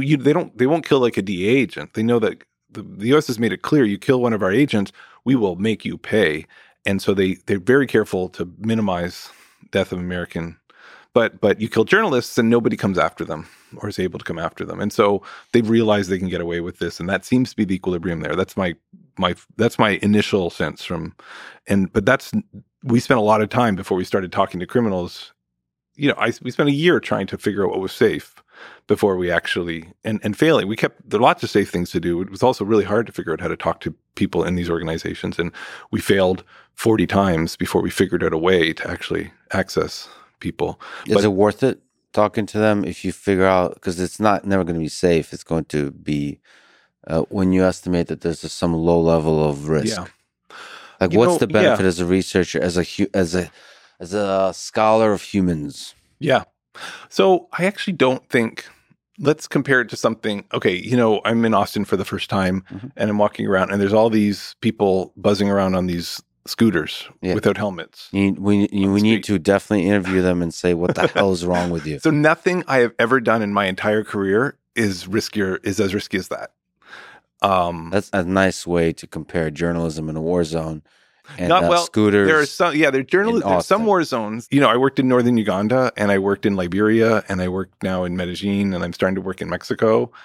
And both those particular places, and then the things I did in those places were I spent a lot of time making sure that what I was doing was not unduly risky. Todd, could you pull up a picture of a person on a scooter in Austin so we can just compare this absurd situation where I doubt it's the riskiest thing, because now we have to look at the data. I understand the point you're making, but wow. So I'm not trying to say there's zero risk. I think there's like a calculated risk, and I think you work at becoming good at being able to assess these risks and know who can help you assess these risks. Yeah. I think there's another aspect to it too. When you're riding a scooter, once you're done with the scooter, the risk has disappeared. Yeah. There's something, the lingering, where you have to look over your shoulder, potentially for the rest of your life, as you accumulate all of these conversations. Yeah, I've chosen, but I've also advised my students, and I wouldn't go and do this with an armed group that would think I knew too much, and therefore some people do that. Some journalists, I think, are very brave and take risks and do that, and good for them, and I'm happy they do that. I don't personally do that. So these guys are very. I mean, in Medellin, it's a business. They're selling local drugs, and they are laundering money for the big cartels, and they are shaking down businesses for money or selling services in some cases, and they make a lot of money. It's a business, and they're in prison, so they can talk about most of what they want to talk about because there's no double jeopardy. They've been incarcerated for it, and you're just talking shop, and they're just so it's worth it, I think, because the risk is very low. But if you actually want to weaken these organizations, and they're extremely powerful, they're extremely big facet of life in a lot of cities in the Americas in particular, including in some American cities. If you want to understand how to weaken these groups over time, you have to understand how their business works. And we're like, imagine you were made like the oil czar of the United States. You're in charge, or maybe you're in charge of the finance industry. Yeah. Right. You're the regulator for oil and energy or for finance. And then you get in the job and someone says, and then you're like, well, how many firms are there? And what do they sell? And what are the prices? And everyone's like, well, we don't really know. You would not be a very good regulator, right? And if you're a policeman or you're someone who's in charge of countering organized crime, you're just a regulator. You're trying to regulate an illicit industry. You're regulating an industry that happens to be illicit, and you have no information. And so that's kind of what we do. We figure out how the system works. And like, what are the economic incentives and what are the political incentives? And the interviews and conversations help with that. They help a lot. Yeah. We do that. So we have, I do some of those, but I'm on the side. My Spanish is okay. It's not great. And do you have a translator usually if you ever go directly? Well, if only because I can't understand the street vernacular. Like, I'm just totally hopeless. Yeah. Nor could many people who speak Spanish as a second language. It's totally, you go to prison, you talk to these guys and they're speaking in the local dialect, and it's tough. But more importantly, like, I just don't need to be there. And I'm a quantitative scholar. I'm the guy who collects the data. So we have people on our team and colleagues and employees who are doing full-time interviews. So, and then I just sometimes go with them. So what about you mentioned Uganda? Yeah. Joseph Kony, the Ugandan warlord. I'm seeing here he kidnapped 591 children in 3 years between 2000. They must have kidnapped. They probably kidnapped for at least a short time, like a few hours to a day, more than 50,000 kids. As a terror tactic? A little bit. I mean, most of those people they just let go after they carried goods. They tried to hold on to thousands. The short story, listen, if you're not popular, if you're running an armed movement and you need troops, you can, and nobody wants to fight for you, you can either give up or you can have a small clandestine terror organization that tries a different set of tactics. But if you want a conventional army and you don't want to give up, then you have to conscript. And if you want to conscript and you don't, here we conscript and then we say, if you run away, we'll shoot you. And we control the whole territory. So that's a credible promise. If you're a small insurgency organization, people can run away and then you can't promise to shoot them very easily because you don't control all the territory. And so what these movements do is they try to brainwash you. And I think what they figured out after years of abducting children, you talk about evil, they figured out that, we have to, maybe like, I don't know, but say like maybe 1 in 100 will like buy the rhetoric. So we just have to conscript or abduct a large number of kids, and then some small number of them will not run away. And those will be our committed cadres. And those people can become commanders. And because they'll buy the propaganda and they'll buy the messianic messages. But because most people wise up, we have to, especially as they get older, we just have to abduct vast numbers of kids in order to have a committed cadre. And so it has the other benefit of sort of being terrifying for the population and being a weapon in itself. But I think for them, it was just primarily a way to solve a recruitment problem when you're a totally like hopeless and ideologically empty rebel movement. So in some sense, that's maybe the short story. It was a real tragedy. I heard one interview of a dictator where the journalist was basically telling them, like, how could you be doing this? Basically calling out all the atrocities the person is committing, and the dictator was kind of laughing it off and walked away. Yeah. and like he cut off the interview. That feel like a very unproductive thing to be doing. You're basically stating the thing that everyone knows to his face. Maybe that's pleasant to somebody, but that feels unproductive. It feels like the goal should be some level of understanding. Yeah. He's been super elusive. I mean, why There's a he's been Coney fighting or this, Coney, yeah. I mean, why he's fought this, I don't even know. You know, it's not a great example of that's you know what, the way I look at that situation is it's a little bit particular to the way Uganda works, but most of the political leadership for most of its post-independence history came from the north of the country. That was like the power base. And it was dictatorial, and they were so you've heard of like people like Idi Amin, but people have heard of like Milton Obote, and all these people were all from the north. And then you get the current president who came to power in 1986. So he's been around a long time. This guy Museveni. He was from the south, and he was fighting against these dictators, and he was fighting for a freer and better Uganda. And in many ways, I mean, he's still a dictator himself, but he did create a freer and better Uganda. So he's better than he's a thug, but he was better than thugs before him. And he came to power, and he was like, and these some of the Northerners were like, we want to keep up the fight. And he was like, you know what, you guys, I'm strong enough to contain you to the north. You guys go. You want to have a crazy insurgency up there, and some kook believes he's like speaking, you know, through the Holy Spirit's, you know, speaking through him, and he's going to totally disrupt the North. I don't care. That's great. You guys just fester and fight, and that's going to totally destabilize this traditional power base, and then that's just going to help me consolidate control. So he was an autocrat. He was an unchecked leader who allowed a lunatic to run around and cause mayhem because it was in his political interest to do so. And there's no puzzle. It's in some ways it's that simple and kind of tragic. There's little to understand. Yeah, it took me a lot. Well, you know what? It's not so easy. In the middle of it, I didn't understand that. I don't think a lot of people did, and I'm not.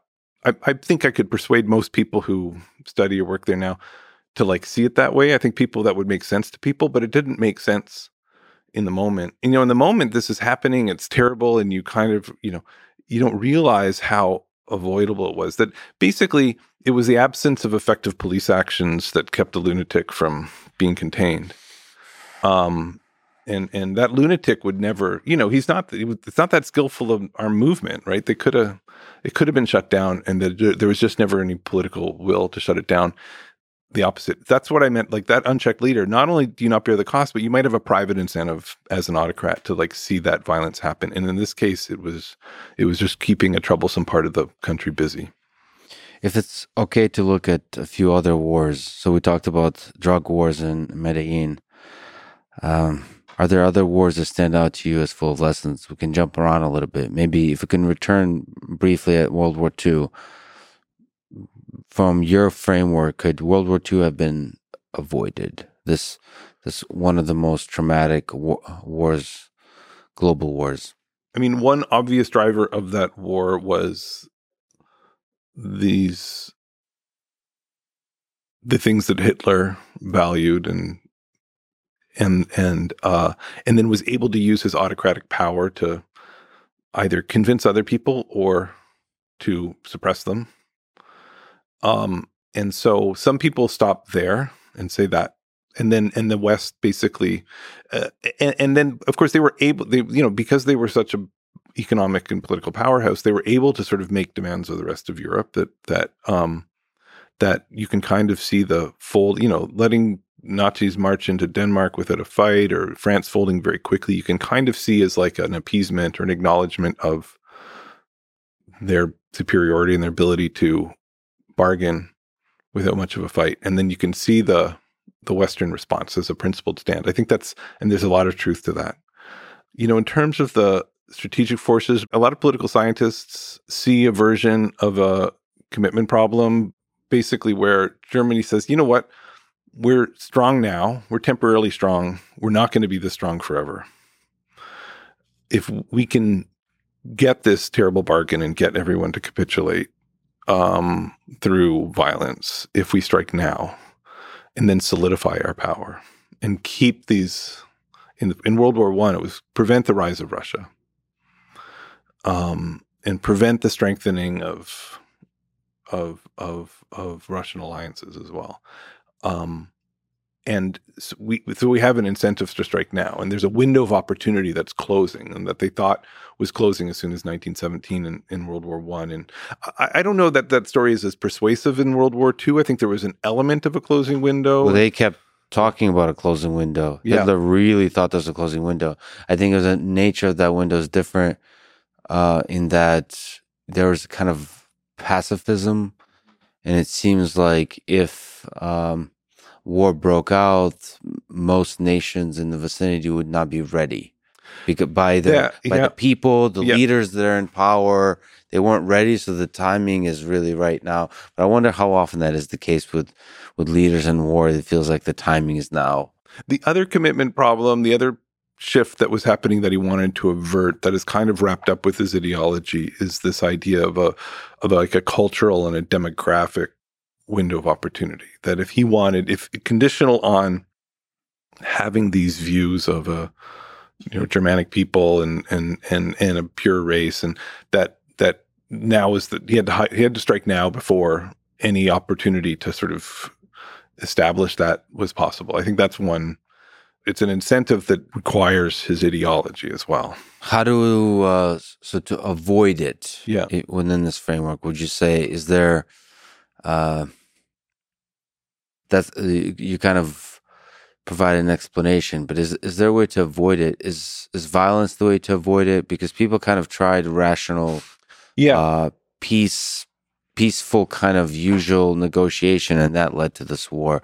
Is that unique to this particular war? Let's say World War I or World War II. So there's an extra pressure from Germany on both wars to act. Okay, so we've highlighted that. Is there a way to alleviate that extra pressure to act? Let me use World War I as an example. Suppose, as many German generals said at that time, we have a window of opportunity before Russia, where we might not win a war with Russia. Like, so the probability that we can win a war is going to change a lot in the next decade or two, maybe even in the next few years. And so if we are in a much better bargaining position now, both to not use violence, but to, if necessarily, use violence. Because otherwise, Russia's going to be extremely powerful in the future, and they'll be able to use that power to change the bargaining with us and to keep us down. And the thing is in principle, Russia could say, look, we don't want to get invaded right now. We know you could invade us. We know we're weak. We know we'll be strong in the future. We promise to not wield and abuse or just merely sort of take what we can get in the future when we're strong. We're going to restrain ourselves in future. Or we're going to hand over something that makes us powerful, because that's the bargain that would make us all better off. And the reason political economists call it a commitment problem is because that's a commitment that would solve the problem. And they can't make that commitment because there's nobody who will hold them accountable. So any international legal architecture, any set of enforceable agreements, any UN Security Council, any world government, anything that would help you make that commitment is a solution. All right, if that's the core problem. And so that's why, in Medellin, the La Oficina can do that. They can say, listen, yes, combo that's strong today is going to be weak tomorrow. You have an incentive to eliminate this combo over here, but because they're going to be strong. But guess what? You're not going to do that. And we're going to promise that when these guys do get strong, we're going to restrain what they can do. I mean, most of our constitutions in most stable countries have done precisely that, right? There's a lot of complaining right now in the United States about the way that the Constitution has apportioned power between states. That was a deal. That was a commitment. The Constitution in the United States was a deal made to a bunch of states that knew they were going to be weak in future because of economic and demographic trends, or guess they might be. And it said, listen, you cooperate and we'll and we'll commit not to basically ignore your interests over the long run. And now, 250 years later, we're still honoring those commitments. It was part of the deal that meant that there actually would be a union. And so we do this all the time. So Constitution is a good example of how every country's constitution, especially a country who's writing a constitution after a war, that constitution and all the other institutions they're building are an attempt to provide commitment to groups who are worried about future shifts in power. And then does that help with avoid civil war? So could you speak to lessons you learned from civil wars, perhaps the American Civil War or any others? So Lebanon, one of the ways Lebanon had tried for a long time to preserve the interests of minority groups, powerful minority groups who were powerful at the time and knew that the demographics were working against them, was to guarantee, this ethnic religious group gets the presidency, and this ethnic religious group gets the prime ministership, and this ethnic, and a lot of countries will apportion seats in the parliament to ethnic religious groups, and that's an attempt to give a group that's temporarily powerful some assurances that when they're weak in the future, that they'll still have a say, right? Just like we portion seats in the Senate in a way that's not demographically representative, but is unequal, quote unquote, in a sense, to help people be confident that there won't be a tyranny of the majority.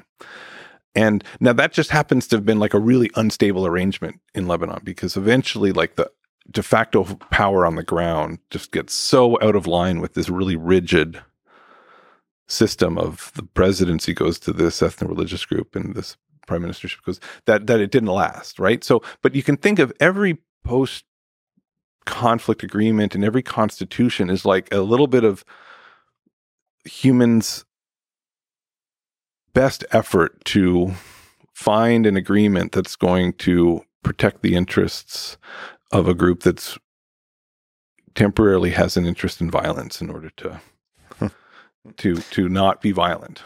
Yeah. And so there's a lot of ingenuity and it doesn't always work, right?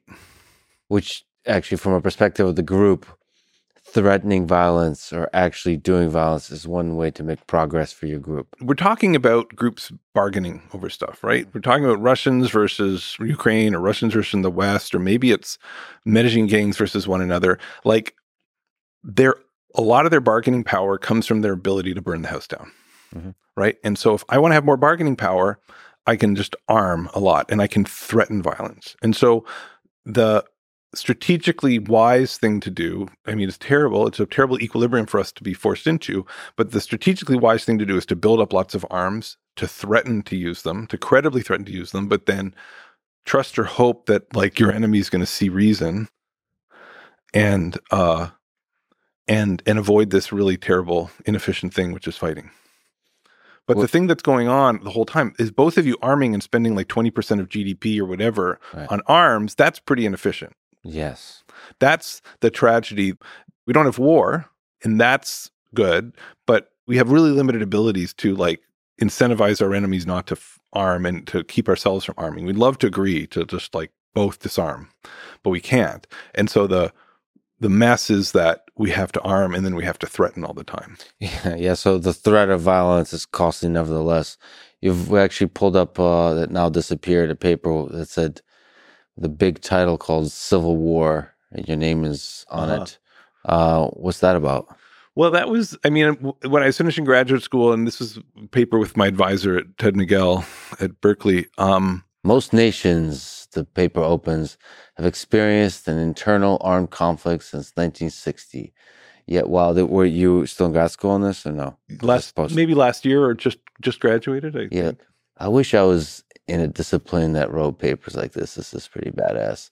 Yet, while civil war is central to many nations' development, it has stood at the periphery of economic research and teaching, so on and so forth. And this is looking at civil war broadly throughout history, or is it just particular civil wars? We were mostly looking at the late 20th century. I was trained as what's called development economist, which is somebody who studies why some places are poor and why some countries are rich.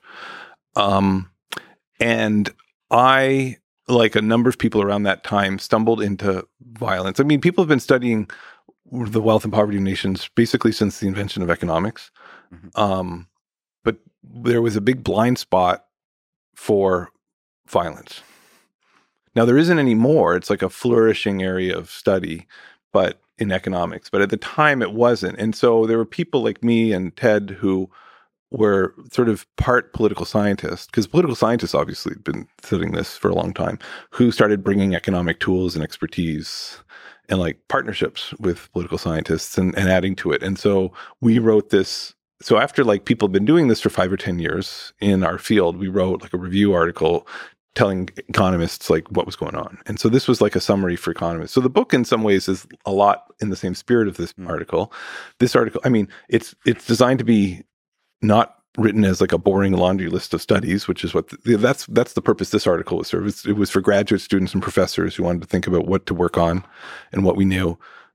This book is like now trying to like not just say what economists are doing, but sort of say what economists, political scientists, psychologists, sociologists, anthropologists, like how do we bring some sense to this big project, and policymakers, like what do we know and what do we know about building peace, given, because if you don't know what the reason for wars are, you're probably not going to design the right cure.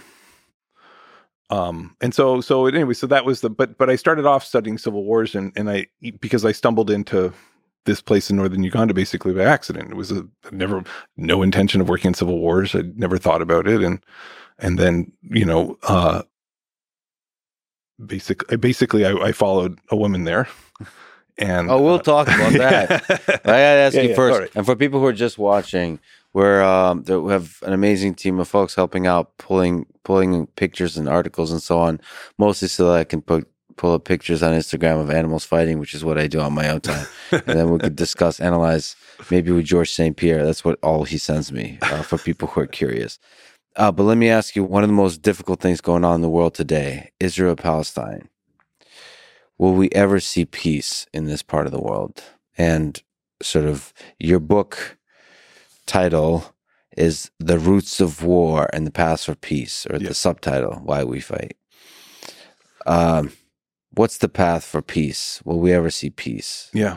If we think about this conflict in the sense of like this dispute, this sort of contest that's been going on between Israelis and Palestinians, it's been going on for a century. And there were really just 10 or 15 years of pretty serious violence in that span of time, most of it from 2000 to 2009 and stretching up to like 2014. They're like sporadic incidents, which are really terrible. I'm not trying to diminish the human cost of these, by the way. Like, I'm just trying to point out that whatever's happening, as unpleasant and challenging and difficult as it is actually not war. And so it is at peace. There's sort of an uneasy stalemate. The Israelis and Palestinians are actually pretty good at just sort of keeping this at a relatively low scale of violence. There's a whole bunch of like low scale sporadic violence that can be repression of civilians. It can be terror bombings and terror actions. It can be counter-terror violence. It can be mass arrests. It can be repression. It can be denying people the vote. It can be rattling sabers, all these things that are happening, right? And it can be sporadic 3-week wars or sporadic, very brief episodes of intense violence before everybody sees sense and then settles down to this uneasy. That's not like, we're right not to think of that as like a peace, and there's certainly no stable agreement, right? So a stable agreement and amity and any ability to move on from this extreme hostility, we're not there yet, and that's maybe very far away. But this is a good example of two rivals who most of the time have avoided really intense violence. So you talked about this, like most of the time, rivals just like avoiding violence and hating each other in peace. So is this what peace? So to answer my question, sometimes. I mean, is this what peace looks like? Not always. But I mean, it's kind of my worry, to go back to like the Russia-Ukraine example. Like it's really hard. It's going to be really hard to find an agreement that both sides can feel they can honor, that they can be explicit about, that they'll hold to, that will enable them to move on. Yeah, feels like a first step in a long journey towards a greatness for both nations and a peaceful time and a Yeah. flourishing, that kind of thing. I mean, you can think of like what the what's going on in Israel Palestine. There's a stalemate. Both of them are exhausted from the violence that has occurred. Neither one of them is quite willing to, for various reasons, to create this sort of stable agreement. There's a lot of really difficult issues to resolve, and maybe the sad thing, maybe we'll end up in the same situation with Russia, Ukraine. This is where, if they stop fighting one another, but Russia holds the east of the country and Crimea, and nobody really acknowledges their right to that might, within there, just going to be a lot of tension and skirmishing and violence, but that never really progresses to war for 30 years. That would be a sad, but maybe possible outcome. So that's kind of where Israel-Palestine looks to me. And so if we're going to talk about why we fight, then the question we have to ask is like, why, like the second intifada, like that was the most violent episode. Like, why did that happen? And why did that last several years? That would be like, we could analyze that, and we could say, what was it about these periods of violence that led there to be prolonged, intense violence? Because that was in nobody's interest. That didn't need to happen. And I don't talk about that in the book. I wanted to avoid really contemporary conflicts for two reasons. One is things could change really quickly. I didn't want the book to be dated. I wanted this to be a book that had like longevity and that would be relevant still in 10 years or 20 years maybe before someone writes a better one or an update. Before the human civilization ends. Exactly. And circumstances can change really quickly. So I wanted it to be enduring, and meant partly just avoiding changing things and changing these and avoiding these controversial ones. But of course, I think about them. And so like a lot of my time, I decided actually last year to teach a class where I'd take all these contemporary conflicts I wasn't working on the book and where I wasn't really an expert, whether it's India, Pakistan, China, Taiwan, Israel, Palestine, Mexican cartel state drug wars, and a few others, and then teach a class on them with students. And we'd work through it. We'd read the book, and then we'd say, all right, none of us are experts. How do we make sense of these places? And we focused in the Israel-Palestine case of mostly trying to understand why it got so violent, and spend a little bit of time on what the prospects are for something that's more enduring. It's hard to know that stuff now. I mean, it's easier to do the full analysis when it's over. Looking back when it's over. Well, Israel is in like a tough place. They have this attachment to being part of the West. They have this attachment to liberal ideals. They have an attachment to democracy, and they have an attachment to a Jewish state. And those things are not so easily compatible, because to recognize the rights of non-Jewish citizens, right, or to create or to have a one-state solution to the current conflict undermines the long-term ability to have a Jewish state. And to do anything else and to deny that denies their liberal democratic ideals. And that's a really hard contest of priorities to sort out. Yeah, it's complicated. Of course, everything you just said probably has multiple perspectives on it from other people that would phrase all the same things but using different words. Yeah. Well, I try to analyze these things in like a dispassionate way. But unfortunately, just having been in enough conversations, even your dispassionate description would be seen as one that's already picked a side. And I'll say this because there's holding these ideals. I'll give you another example. The United States also has ideals of freedom and other like human rights. So it has those ideals, and yet it also sees itself as a superpower and as a deployer of those, enforcer of those ideas in the world. And so the kind of actions from a perspective of a lot of people in that world, from children, they get to see drones drop bombs on their house where their father is now mother are dead. They have a very different view of this. Well, you're beginning to see why I wanted to write about those things and think about those things, but I wanted this book to do something different, and I didn't want it to fall along one of these polarizations. On a personal level, because I think I'm kind of a liberal democratic person at heart, my sympathies in that sense lie in many ways with the Palestinians, despite the way I'm just the fact that they're not represented, and they, and they got a very raw, realpolitik kind of deal. Like most people in history have gotten like this raw, realpolitik kind of deal in their past, right? Where somebody took something summary from of history, by the way. That's it. History is just full of raw deals for regular people, right? And both sides are in a principled way refusing to make a compromise. And I'm not, that's not like a both sides are right kind of argument. I'm just sort of saying I just think it's a factual statement that like neither one wants to compromise on certain principles.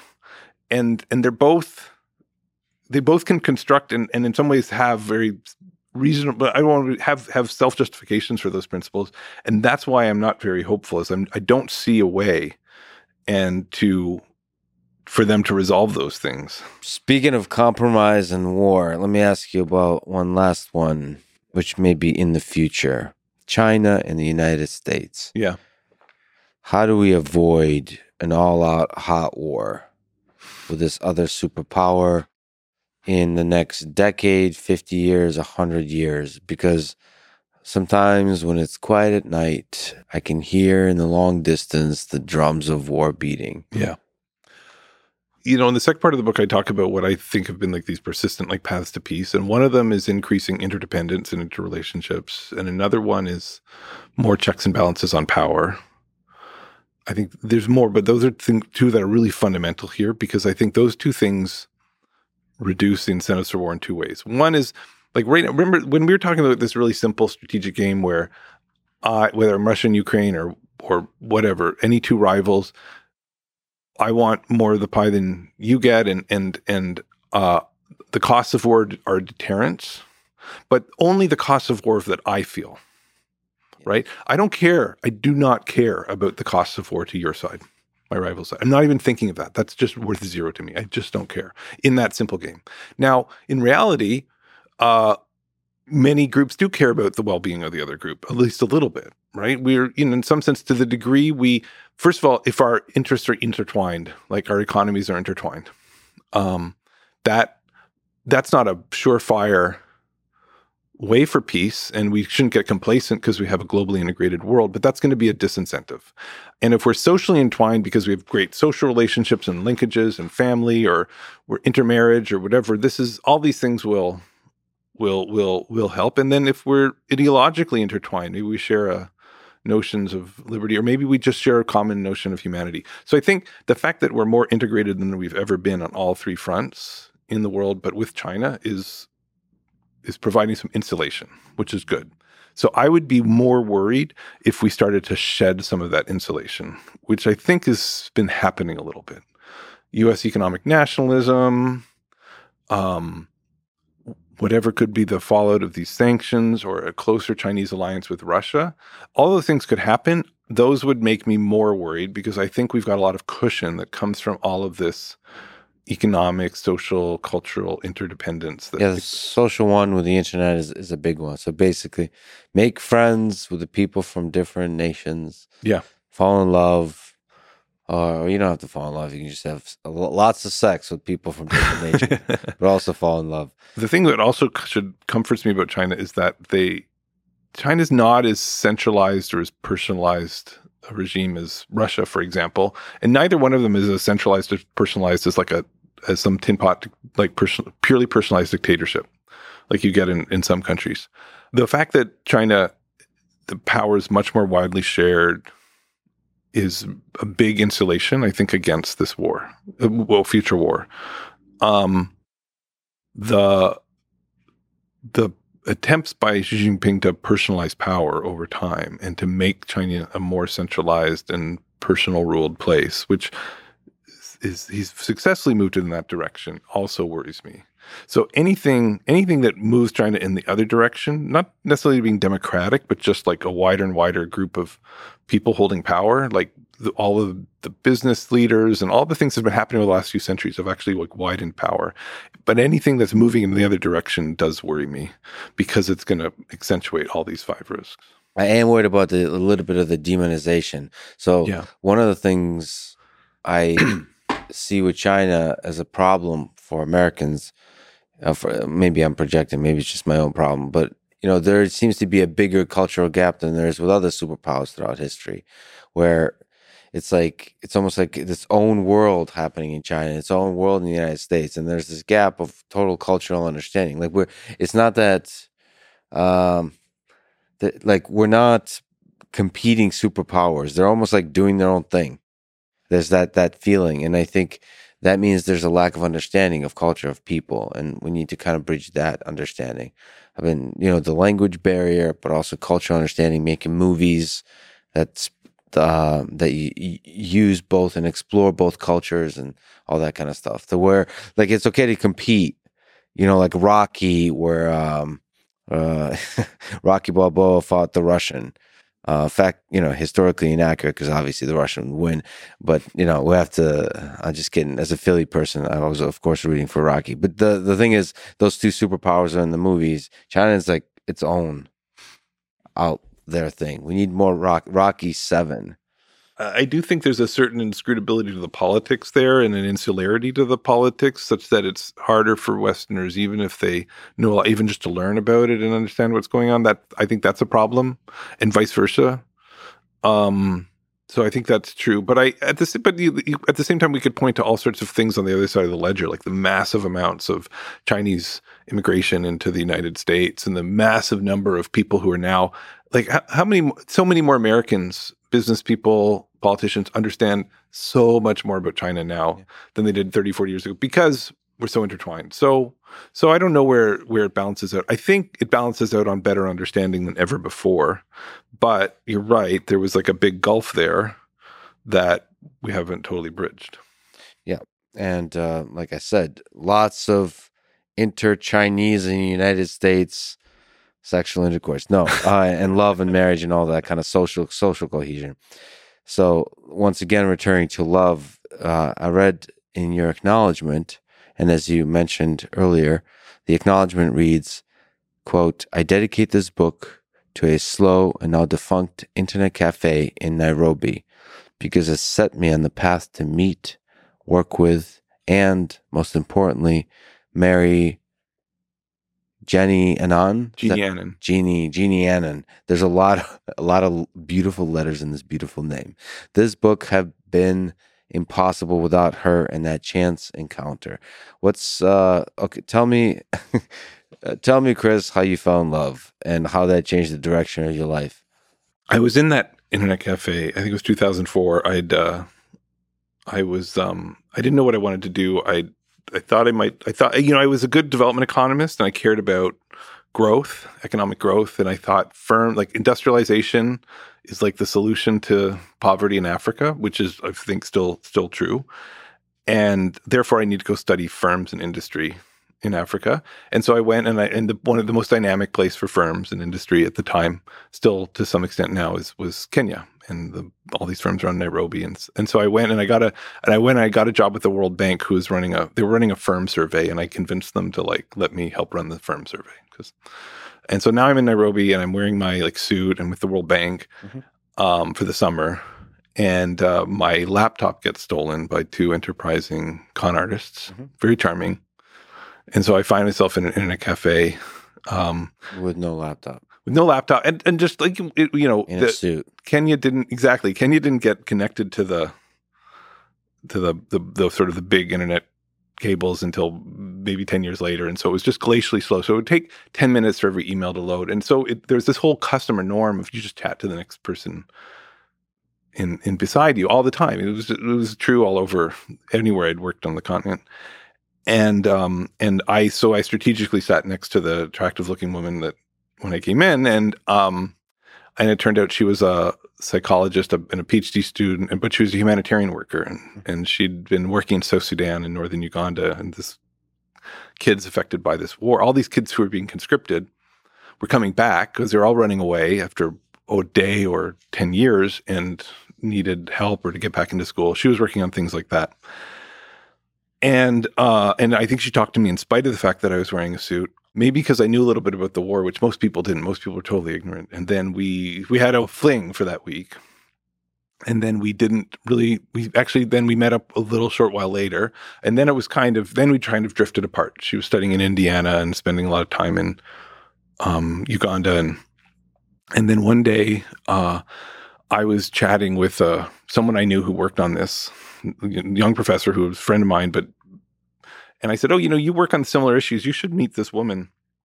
I talked to because she, like, you guys would have professional research interests overlap. There's so few sort of people looking at armed groups in African civil wars, at least at the time. And he said, "Wow, that's a fascinating research question." And I thought and I walked out of the building and I thought, that is a fascinating research question. And I phoned Jeannie and I said, "Remember me? And, tell me more." I was just talking to someone about this. Tell me more. Like, I started asking her more questions about it. We ended up talking for 2 or 3 hours. Mm-hmm. And over the course of those 3 hours, we hatched a very ambitious, kind of crazy, and plan. We basically, what it was, we were going to find the names and all the kids who were born 20 or 30 years ago in the region, and we were going to track 1,000 of them down. We were going to randomly sample them, and then we were going to find them today, and we were going to track them, and then we were going to use some variation and exposure to violence and where the rebel group was to actually show what happens to people when they're exposed to violence and conscription. We were going to tell, psychologically, economically, we were going to answer questions, and which would help you design better programs, right? And so we hatched this plan, which is totally cockamamie. Yeah.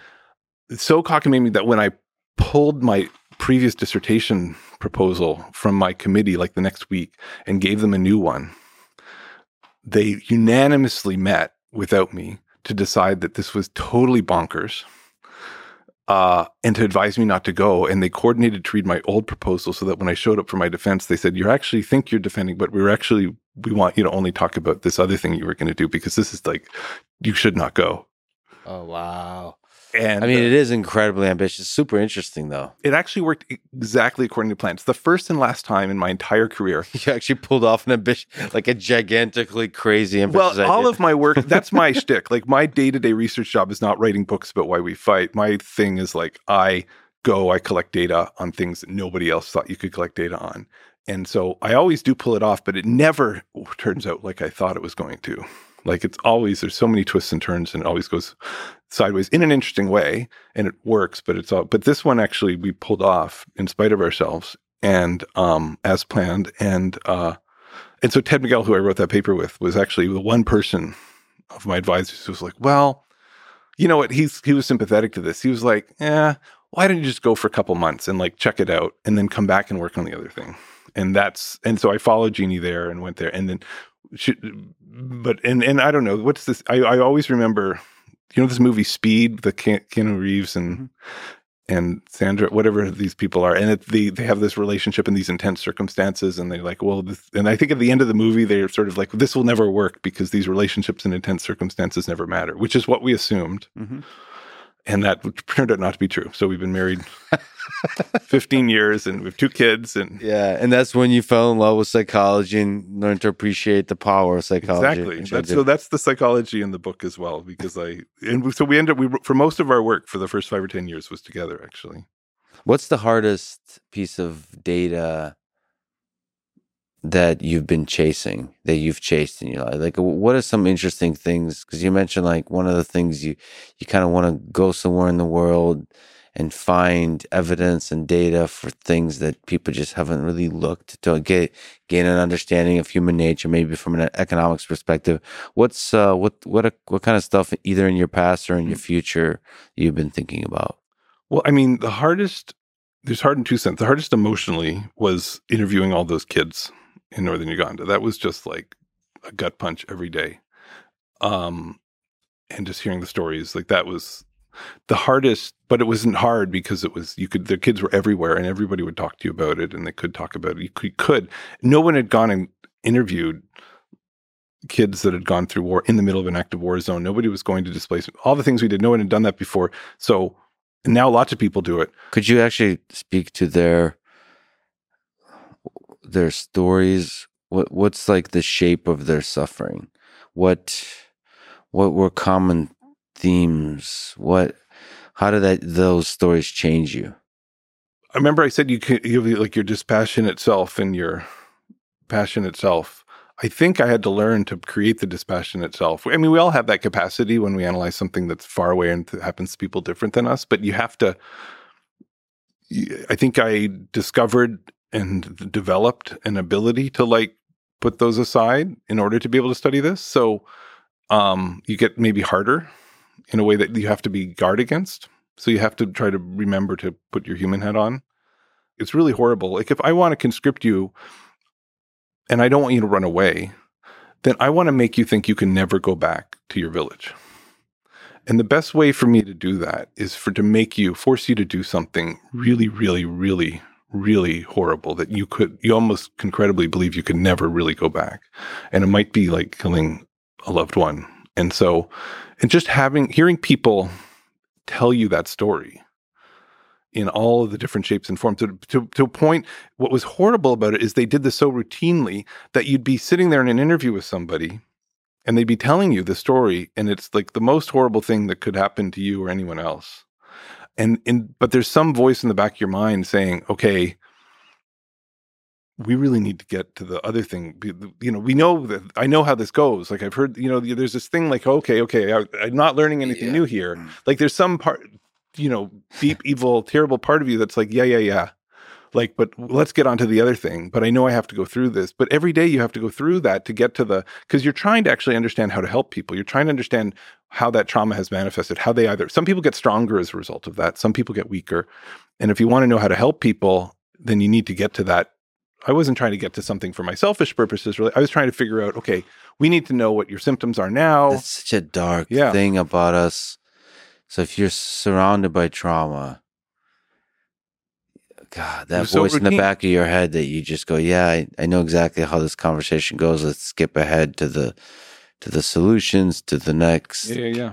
And then, So that was because you then have to deal with yourself. So it's very helpful if you like come home every night to someone who's A, gone through the same thing, and B, is a professional and very, very, very, very good counseling psychologist. The hardest thing, I mean, the organized crime stuff has been the hardest. Just figuring out how to get that information. It took us years of just trial and error, mostly error, of like just how to get people to talk to us or how to collect data in a way that's safe for me and safe for my team and safe for people to answer a survey. Like, how do you get the information on what gangs are doing in the community or how it's hurting or helping people? Like, you've got to run surveys and you've got to talk to gang members, all these things, and that nobody knows how to do that. Yeah. And so we had to sort of really slowly, not nobody, there's a few other, I think there's other academics like me who are doing this, but it's a pretty small group that's trying to like collect systematic data. And then there's a slightly bigger and much more experienced group that's been talking to different armed groups. But every time you go to a new city, and there weren't that many people working on this in Medellin, there were a few, you have to like discover anew. Like it's really unique to that city and place. So there's not like a website for each of the 17 mafia groups. There's no Facebook group. Well, there is now. We've created like our own wiki. We have a private wiki. Nice.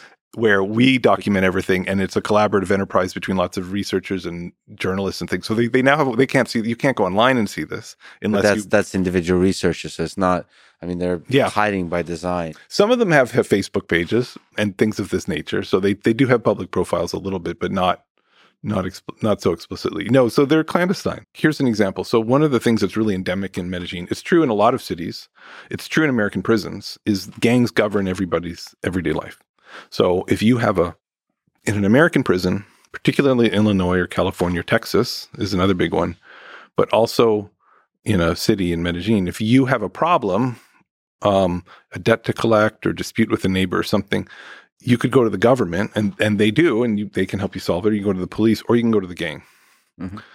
And that's like a really everyday phenomenon. But then there's a question of like, how do you actually figure out what services they're offering and how much they pay for them, and do you actually like those services, and how do you comparison shop between the police and the gang, and what would get you to go from the gang to the police, and then how's the gang strategically going to respond to that? And what was the impact of previous policies to like make state governing better? And how did the gangs react? And so we had to sort of figure that out. And that was just hard in a different way. But I don't do the mostly punishing stuff I couldn't do any longer. So that's much easier in that sense.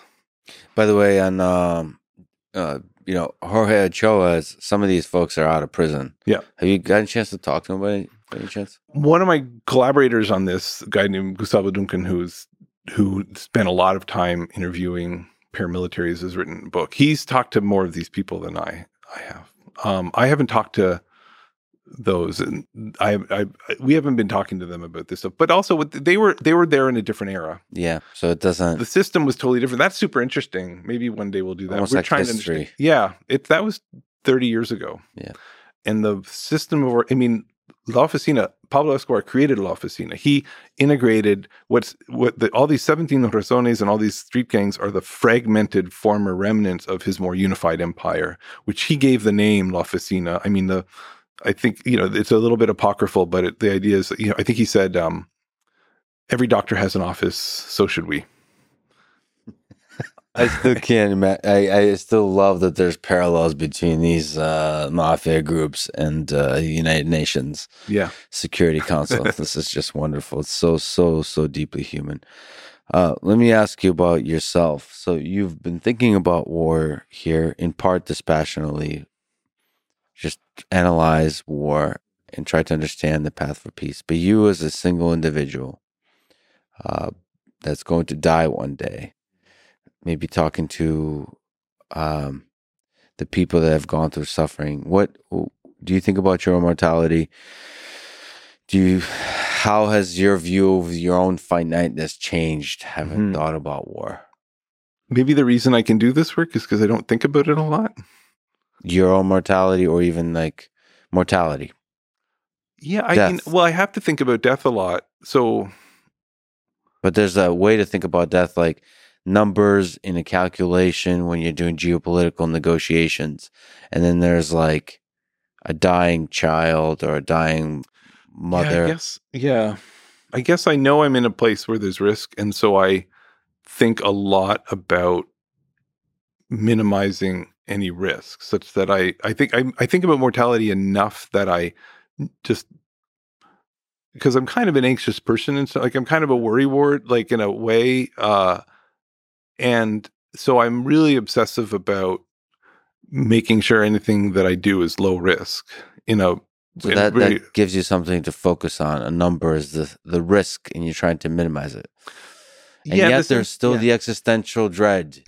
Your risk minimization doesn't matter. I've never been in a life-threatening situation. That's somebody who, what you sound like? That's Alex Honnold that does the free climbing. He doesn't see that as that's fine. Well, that's it sounds exactly the same, because you just said I've never done anything as dangerous as those people riding a scooter. So I've actually been a rock climber for 25 years with a long break in the between. But I'm the same way. Actually, rock climbing is an extremely safe sport if you're very careful. But free climbing is the opposite of that. But I mean, if you're you've got a rope, if you got a rope that's attached to you that goes up, is attached to 18 trees and comes back down, you're fine. This, and you wear a helmet, you're good. You're totally fine. Yeah, but this is super safe too, because don't free climbing. No. We're watching free climbing. Because you're only going to put your hands and feet on sturdy rock, and then the path. And no. Totally. I know some. I have some friends in college. I've known people who do some of these totally wacky extreme sports and have paid the price. So I think it's totally different. I think. So even in that, by the way, I can't even watch those movies because those freak me out too much, because it's just too risky. I can't. I don't even. So those things I've never watched, Free Solo or anything. There's just too much. Still not as dangerous as riding a scooter in Austin. Totally. I'm not gonna let that go. But even in that, it's just risk minimization in the work that you do versus the sort of philosophical existentialist view of your mortality. This thing just ends. What the hell is that about? Yeah.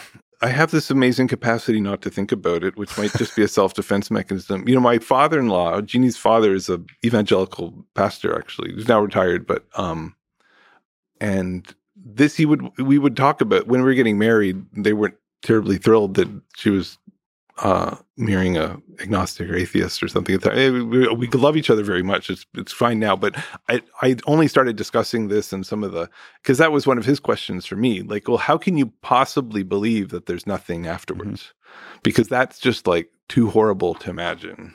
And we really never saw eye to eye on this. And my view was like, listen, I can't convince myself. I believe what I like. I can't convince myself otherwise. Anything else seems completely implausible to me. And for some reason I can't understand, I'm at peace with that. Like, it's never bothered me that one day it's over. And the fact that people have angst about that and that they would seek answers makes total sense to me. And I can't explain why that doesn't consume me or doesn't bother me. And yet you are at peace. Yep. Maybe if I was worried, but if I was more worried about it, maybe I wouldn't be able to do. I don't know. But then again, I don't take the risk. I'm still like, I don't know, but I minimize all sorts of risks. I'm like I minimize, I try to optimize like groceries in the fridge too. Like, I mean, I put a very economist way to live, I would say. That's probably why you're good at that. Might be true. That might be, there's some selection into economics of these cold calculators. Chicken or the egg, we'll never know. Do you have advice for young people that want to do as ambitious, as crazy, as amazing of work as you have done in life? So somebody who's in high school, in college, either career advice on what to choose, how to execute on it, or just life advice, how to meet some random stranger, or maybe a dating advice. How to that part's easier. You have to fly coach and go to the internet cafes. You can't all the development workers that I know that fly business class. I'm like, you'll never meet somebody. No, I actually spent a lot of time writing advice on my blog, and I've got like pages and pages of advice. And one of the reasons is because I never got that. Like, when I grew up, I went to like a really good state school in Canada called Waterloo. I loved it, but people didn't go on the trajectory that I went on from there. And I had some good advisors there, but I never got the kind of advice I needed to like pursue this career. So it's very concentrated in elite colleges, I think, sometimes in elite high schools. So I tried to democratize that. That was one reason I started the blog.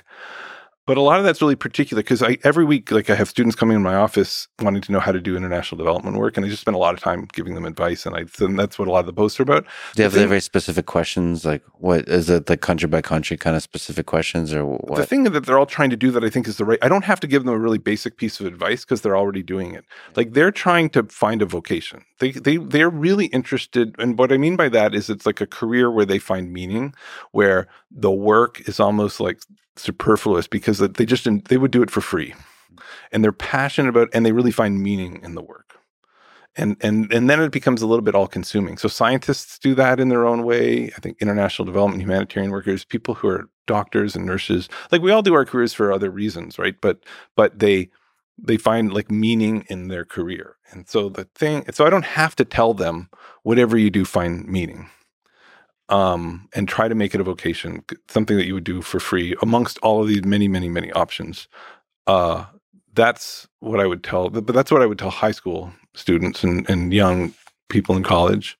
Sometimes it's hard to find a thing and hold on to it. That's the other thing. It took me a long time. So I actually started off as an accountant. I was an accountant with Deloitte & Touche for a few years. So I did not. Did you wake up in the morning excited to be alive? I was miserable. I found it by accident, which is another different story, but I landed in this job and a degree where I was studying accounting, and I was miserable. I was totally miserable, and I hated it, and I was becoming a miserable person. And so I eventually just quit, and I did something new, but but then I was working in the private sector, and I actually just needed trial and error. I actually had to try on like 3 or 4 or 5 careers before I found like this mixture of academia and activism and research and international development. And so, what did you know that this was love when you found this kind of international development? Like, it's the academic context too. The key lesson was just trial and error, which we all have to engage in until it feels right. So, okay, all right. Step 1 is trial and error, but until it feels right. Because, like, it often feels right, but not perfect. Yeah, that's true. Right enough. I mean, I was really intellectually engaged. Like, I just loved learning about it. I wanted to read more. Like, in some sense, like I was an accountant, but I was reading about like world history and international development in poor countries in my spare time. Right. And so it was like this hobby. And I was like, wait a second, I could actually do that. Like I could like research those things and even write those books. And that's kind of what I did like 25 years later. That didn't occur to me right away. I didn't even know it was possible.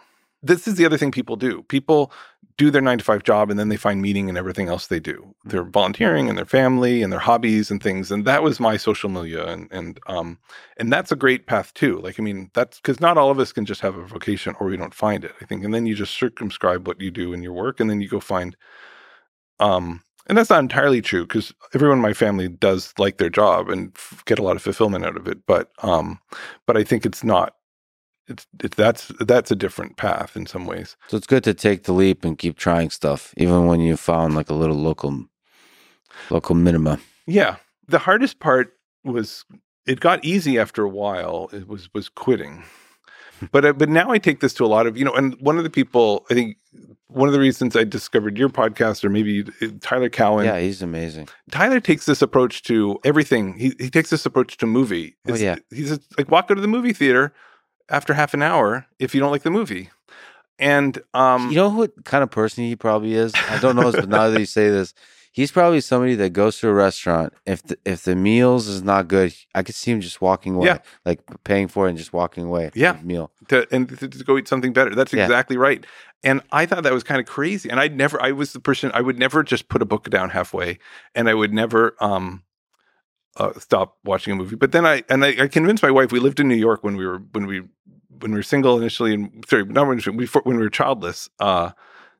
And we lived in New York. There's all this culture and theater and stuff. And I just said, let's go to more plays, but let's just walk out after the first act if we don't like it. And she thought that was a bit crazy. And I was like, no, here's the logic. Here's what Tyler says. And then we started doing it, and it was so freeing and glorious. We'd take so many more chances on things. Yeah.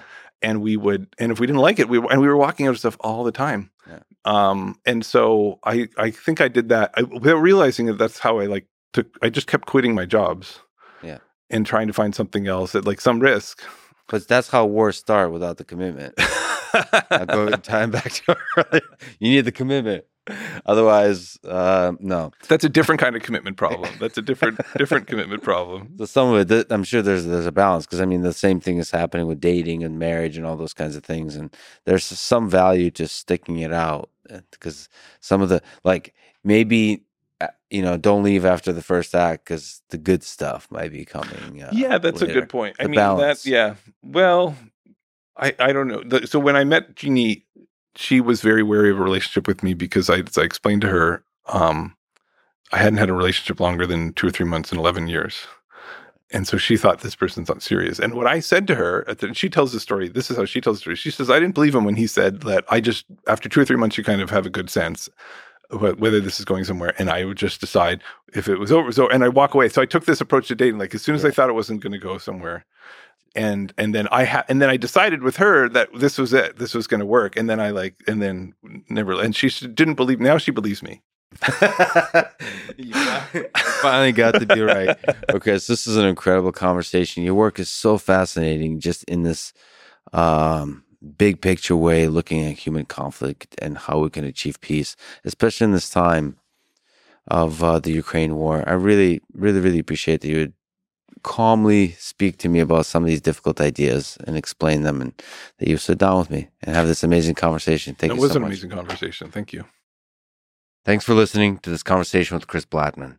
To support this podcast, please check out our sponsors in the description. And now, let me leave you with some well-known, simple words from Albert Einstein.